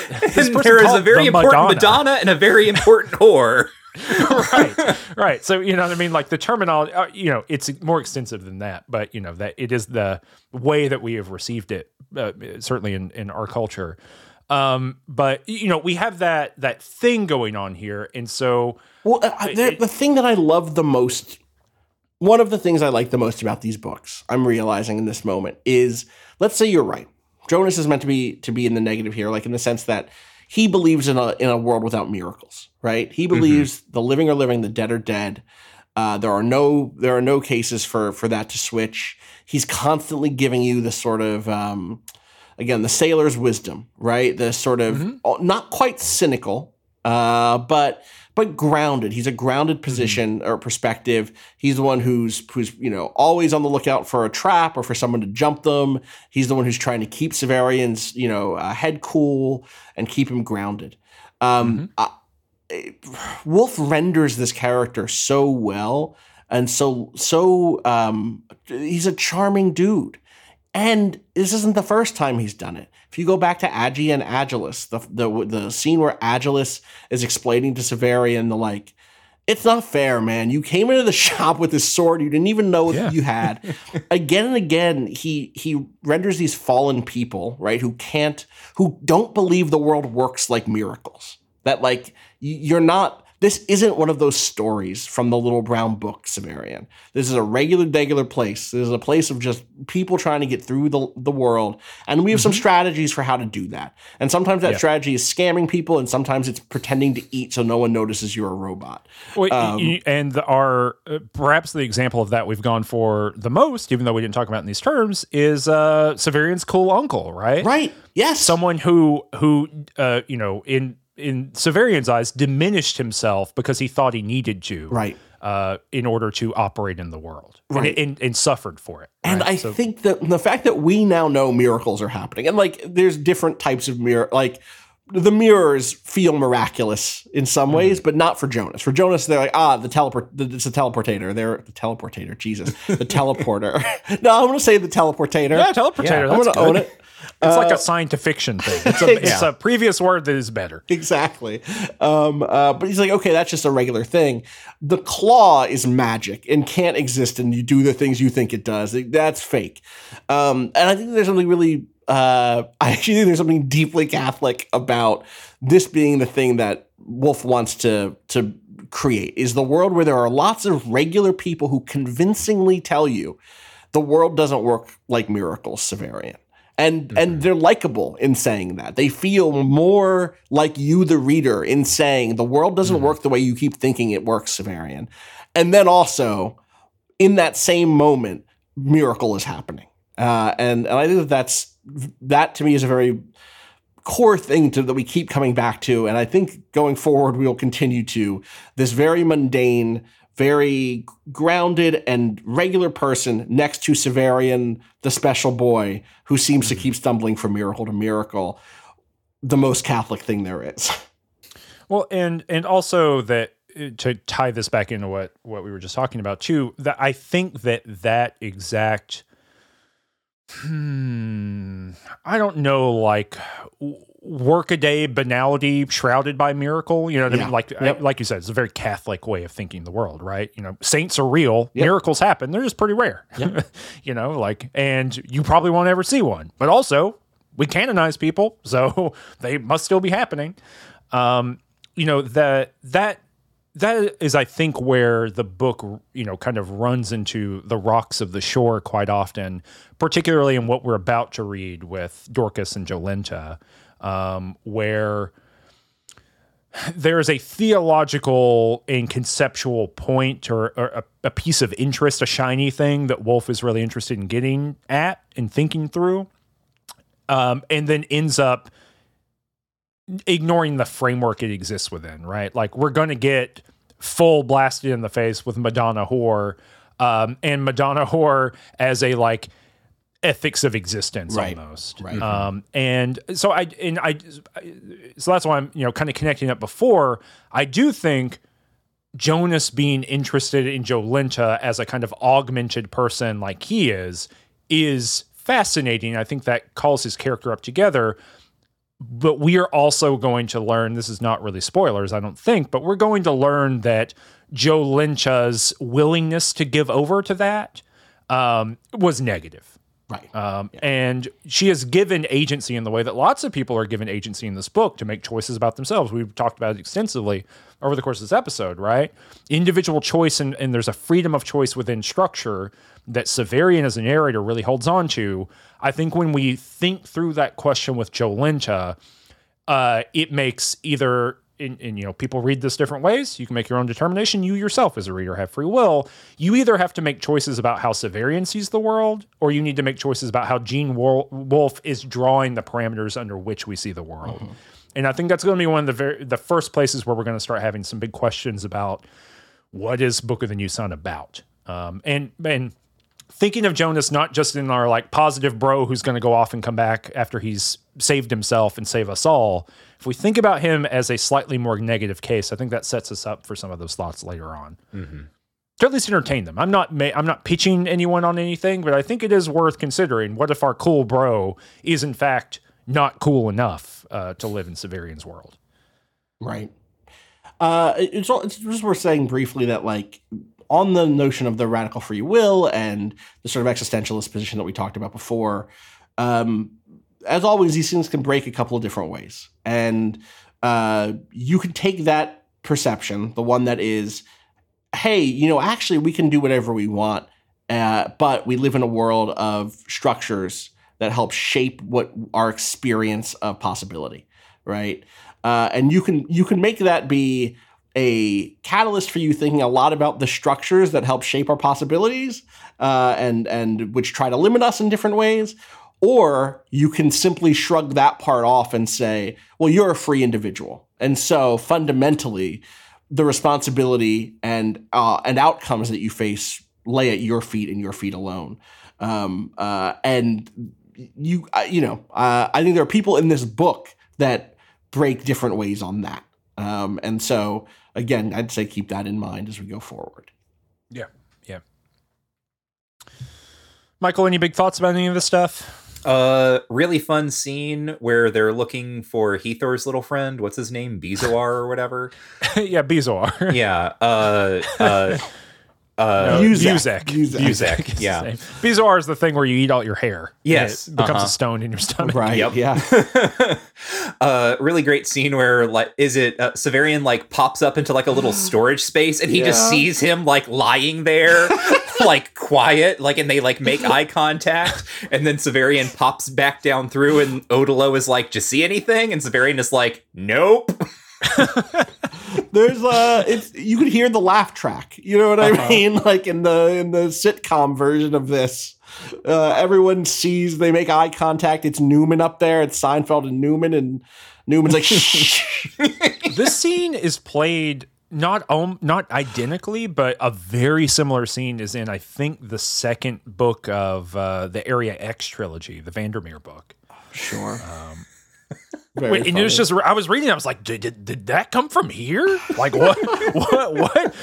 the hell? And maybe a guy being in a closet on a shelf is just, it's a real Leibniz and Newton moment. That's possible to me. But this is actually another Catskill Circuit classic vaudeville, style. But the Odilo scenes are just great to me, where he's like, let's go look in the closet. Oh, they took your sword? Well, where would they have gone? Let's go look over here. Right. The thing that happens again is Severian puts his mask and cape back on. He's like, this way, if I run into anybody who's just from the House Absolute, they'll think of me as a torturer who must have been called here for some business, which is where we learn, and this is Father Anire's zone, because when Odilo sees him, he's able to scam him and be like, Father Anire really needed me for something, but I need my sword, and they had me hand over my sword. And we learn that the soldiers here aren't being ordered. They're just doing what they want to do. Yeah. Bad. And you can't tell them what to do. No. They got the swords. Yeah. Yeah. Social structure is a wild thing when it gets going. But, yeah. And Odilo helps him out, takes him to the closet, and they find Bezoar that you were talking about. Mm-hmm. I do love the directions. So he looks in the closet, doesn't find the sword, and he goes, And Odilo says, would you like to go to the guard room yourself? Because he's like, well, if it's not in the closet, it's probably in the guard room. And he says, would you like to go yourself, or should I rouse one of the boys? Severian says, I'll go. He nodded sagaciously. That's best, I think. They might not hand it over to a page or even admit they had it. You're in the hypogeum apotropaic now, as I suppose you know. If you don't want to be stopped by the patrols, you better go indoors, so the best plan would be to go up this stairway or standing under for 3 flights, then left. Follow the gallery around for about 1,000 paces until you come to the hypothral. With it dark out, you might miss it, so keep an eye out for the plants. Turn right in there and go another 200 paces. There's always a sentry at the door. There's something so funny to me that every time someone in these books gives directions, it's the worst possible thing. Because this happened to him in the library too. Yeah, the library. Yeah, 100%. And the curator was like, don't do that. Just go down the stairs and bang on the door until someone opens it. Don't, there's an easy way and a hard way, and everyone loves the hard way here. Which, by the way, the library in the House Absolute, underground. Just to really underscore it, right? House Absolute, it's under all of us, Yeah. I mean, there is a real and serious question, right? Is it, and it's one I've never resolved, I don't have a mental model of this, but when, was it Master Oltan, the librarian? Yeah. When he says it goes all the way to the House Absolute, maybe. Why not? Like because you don't know when you're in the House Absolute or not. Yeah. It could be that the ape men who live beneath the ground. That's the House Absolute. That could be part. It could. I like connect, to think of what if the House Absolute is just a layer? What if it's a geological right strata? You know what I Right. mean? It is. Yeah. it is Making notes for my next dwarf fortress. but it's like the Anthropocene. It's like that next. It's the previous layer of existence. Anything in there is the House Absolute. Yeah. Thanks for joining my new YouTube video. You'll notice by the title that I'm building the House Absolute in this episode. The first thing I'm going to do is dig a vault 70 squares down. Let me set the task. I hit page down. I hit page down. I hit page down. Can you put drop ceiling in Dwarf Fortress yet? Tarn, can you add drop ceiling to Dwarf Fortress things? Yeah, if you don't mind. That would be cool. Are there man-apes in Dwarf Fortress? No, I don't think so. They're definitely probably in Caves of Cut, right? Yeah. Oh, yeah. Yeah, there's got to be. Caves of Cut actually probably has drop ceilings. I mean, yeah, definitely. Caves of Cut is the game I can't believe I don't play. Look at all of my friends who play it. Shouts to Wes, and go like, you're living a better life than I am. Yours is well, blessed. at some point, especially in the pivot era of the bonus episodes. True. We'll just have Jason on Yeah, sure. to talk about where Jason loves these books. Yeah. Jason Grimblatt, who's one of the writers, kind of the principal writer, I would say, for Caves of Cud. Also, there's a team there, but I think Jason's kind of the core member there, the lead. Yeah, Jason loves these books. We've talked about them many, many times before. And listens to the show. So, hey, Jason. Let's do it. Hey, Jason. But yeah, we should definitely do a bonus. We'll just do a bonus episode on Caves of Cud. Yeah. Yeah. This will force me to play it and have a good time. Yeah. We'll play for 8 Kit hours. Fox is publishing like the 1.0 version. They're doing it again. Oh yeah, that's right. Soon. Yeah. I've been playing that game since it was like a side project by Brian and Jason, posted on the Something Awful forums. Wow. Like 10 years ago. Wow. And I remember when it was abandoned. And I don't remember before Sproggywood came out, which was like a kind of a tactics game that they released. Mm-hmm. Before that, I was aware of Caves of Cud, and I was like, "Oh, y'all gonna work on this?" And they were like, "No, we're making a little indie game." And then that game came out, and I think it did fine or whatever. But they were like, "Now we're going Caves of Cud," and I was like, "Yes, finally!" And here we are, a full decade later. He realizes, Severian, at the very end here. He's looking through the closet. He goes up the stairwell and then lets Odilo pass him, and he goes back down to keep looking around, to keep scrabbling. And he realizes, since this is Father Inire's wing, it's mirrored. Mm-hmm. Yeah. So it's identical, like side to side. And so he was like, oh, well, if there's a stairwell here, then on the mirrored side, there's also going to be a stairwell. And if there was a closet beneath these stairs, there'll be a closet beneath those stairs. I'm going to go check those out. And then that's where we stopped. Gamer logic. It really It's is. extreme gamer logic. It's like, all right, Yeah. so the last time I was on the Ishimura, Right. I was It's thinking like real- Final Fantasy games where it's like, oh, I found the stairway that takes me up to the next area, but this is clearly symmetrical. So if I go to the stairwell that's on the other side, I may be able to find something there, but more likely there's going to be a treasure chest that I can grab before I go back up. This is explicitly. Yep. I was going to say the there's a waterfall, there's a chest behind the waterfall, but then you're right. The actual thing it is he knows that if he goes forward, the plot is going to advance, and so he's better clear out this level of the dungeon first and get all the loot. yeah. He's read the Prima strategy guide that said if you go search the other room, you can get your old equipment back before you hit the cutscene and advance the plot to the next level.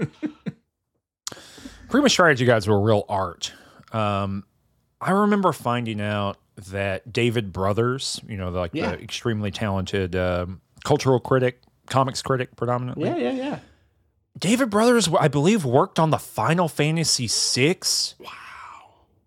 Prima strategy guide. Wow. And at the time, I believe, if I'm wrong here, I apologize, but I'm 99% sure that that's true. And like, he just mentioned it on Fourth Letter, like 15 years ago. And, speaking of things from truly a lifetime ago.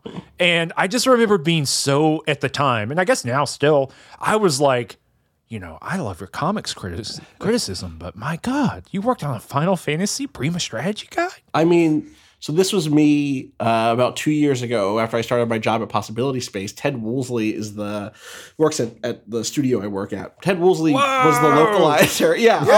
The Woolseyisms. Yeah, dude. And we got dinner. You know what I mean? Like I was out, with the cult company at a certain place a couple years ago, and like we just wound up across from each other. So I got a bunch of sick 90s. What was it like to live in Japan and work for Square in that era of JRPGs of Final Fantasy? What was it like localizing Final Fantasy VI? What was that experience like? And Ted's great. I talk to Ted, once a week or whatever, so I don't think he would mind me saying this, that it was like someone who was very practiced at being asked questions about the things you used to do 20 years ago in games, or almost 30 years ago now. But I hope I didn't come across like an asshole. We get along. I don't think I came across like an asshole. I did my best to have like a thoughtful conversation about it. But dude had great stories. So yeah. That's rad. Cool. Speaking of games, I want to fucking replay Final Fantasy VI. Not me. No, you're good. You're done. You've moved on. Yeah. Never again. I'm good. Never again. Yeah. I think it's fine. I've just never been big on that one. That's you know what I mean? That's fair. I came to it so late. I'd already played 7, 8, 9, maybe 10 before I played 6. That makes sense. You know what I mean? And so it's just like, I'm sure that it was like really powerful for people who like, came into it. It's the same reason I'm just not a huge Zelda fan, right? Like I just came to it so late compared to like everything else that I'd played that it didn't really have the same effect. Anything else we want to talk about here from this episode before we leave it? Be careful of the wolves in the walls, Yeah, there's wolves in the walls. Seems bad. Mm-hmm. Yeah. Isn't that, is that like an Angela, not Lansbury. Angela Carter? Yeah, is that an Angela, Wolves in the Walls? Is that an Angela Carter thing? No, I think that actually might be a thing that Neil Gaiman stole for a title. Oh my God. Is that a Neil Gaiman Yes, thing? I believe it's one of his children's books. Yes, it's his children's book that he wrote and was illustrated by Dave McKean. Oh, that's why I know it. Yeah, I was like a huge Dave McKean person for a long time. Mm-hmm. I guess I still am. I didn't stop becoming, but like so I must have read it at some point. Okay, well, Shelved by Genre is hosted by us, of course, but a lot of other people's labor goes into it as well. Jordan Mallory edits these episodes for us. And is the producer on the show. Thanks so much, Jordan, for doing this. Everything that's good in the show, audio-wise, is Jordan, and everything that is bad is me. Cinderwell wrote and performed the theme song. I would strongly encourage you to go check out Cinderwell's work. I actually just recently finally completed my set of Cinderwell vinyl albums. I was missing the most recent one, and I finally got it. So I strongly encourage you to do that. Her older work is referred to, I believe, as doom folk, I think was the genre label tagged to it.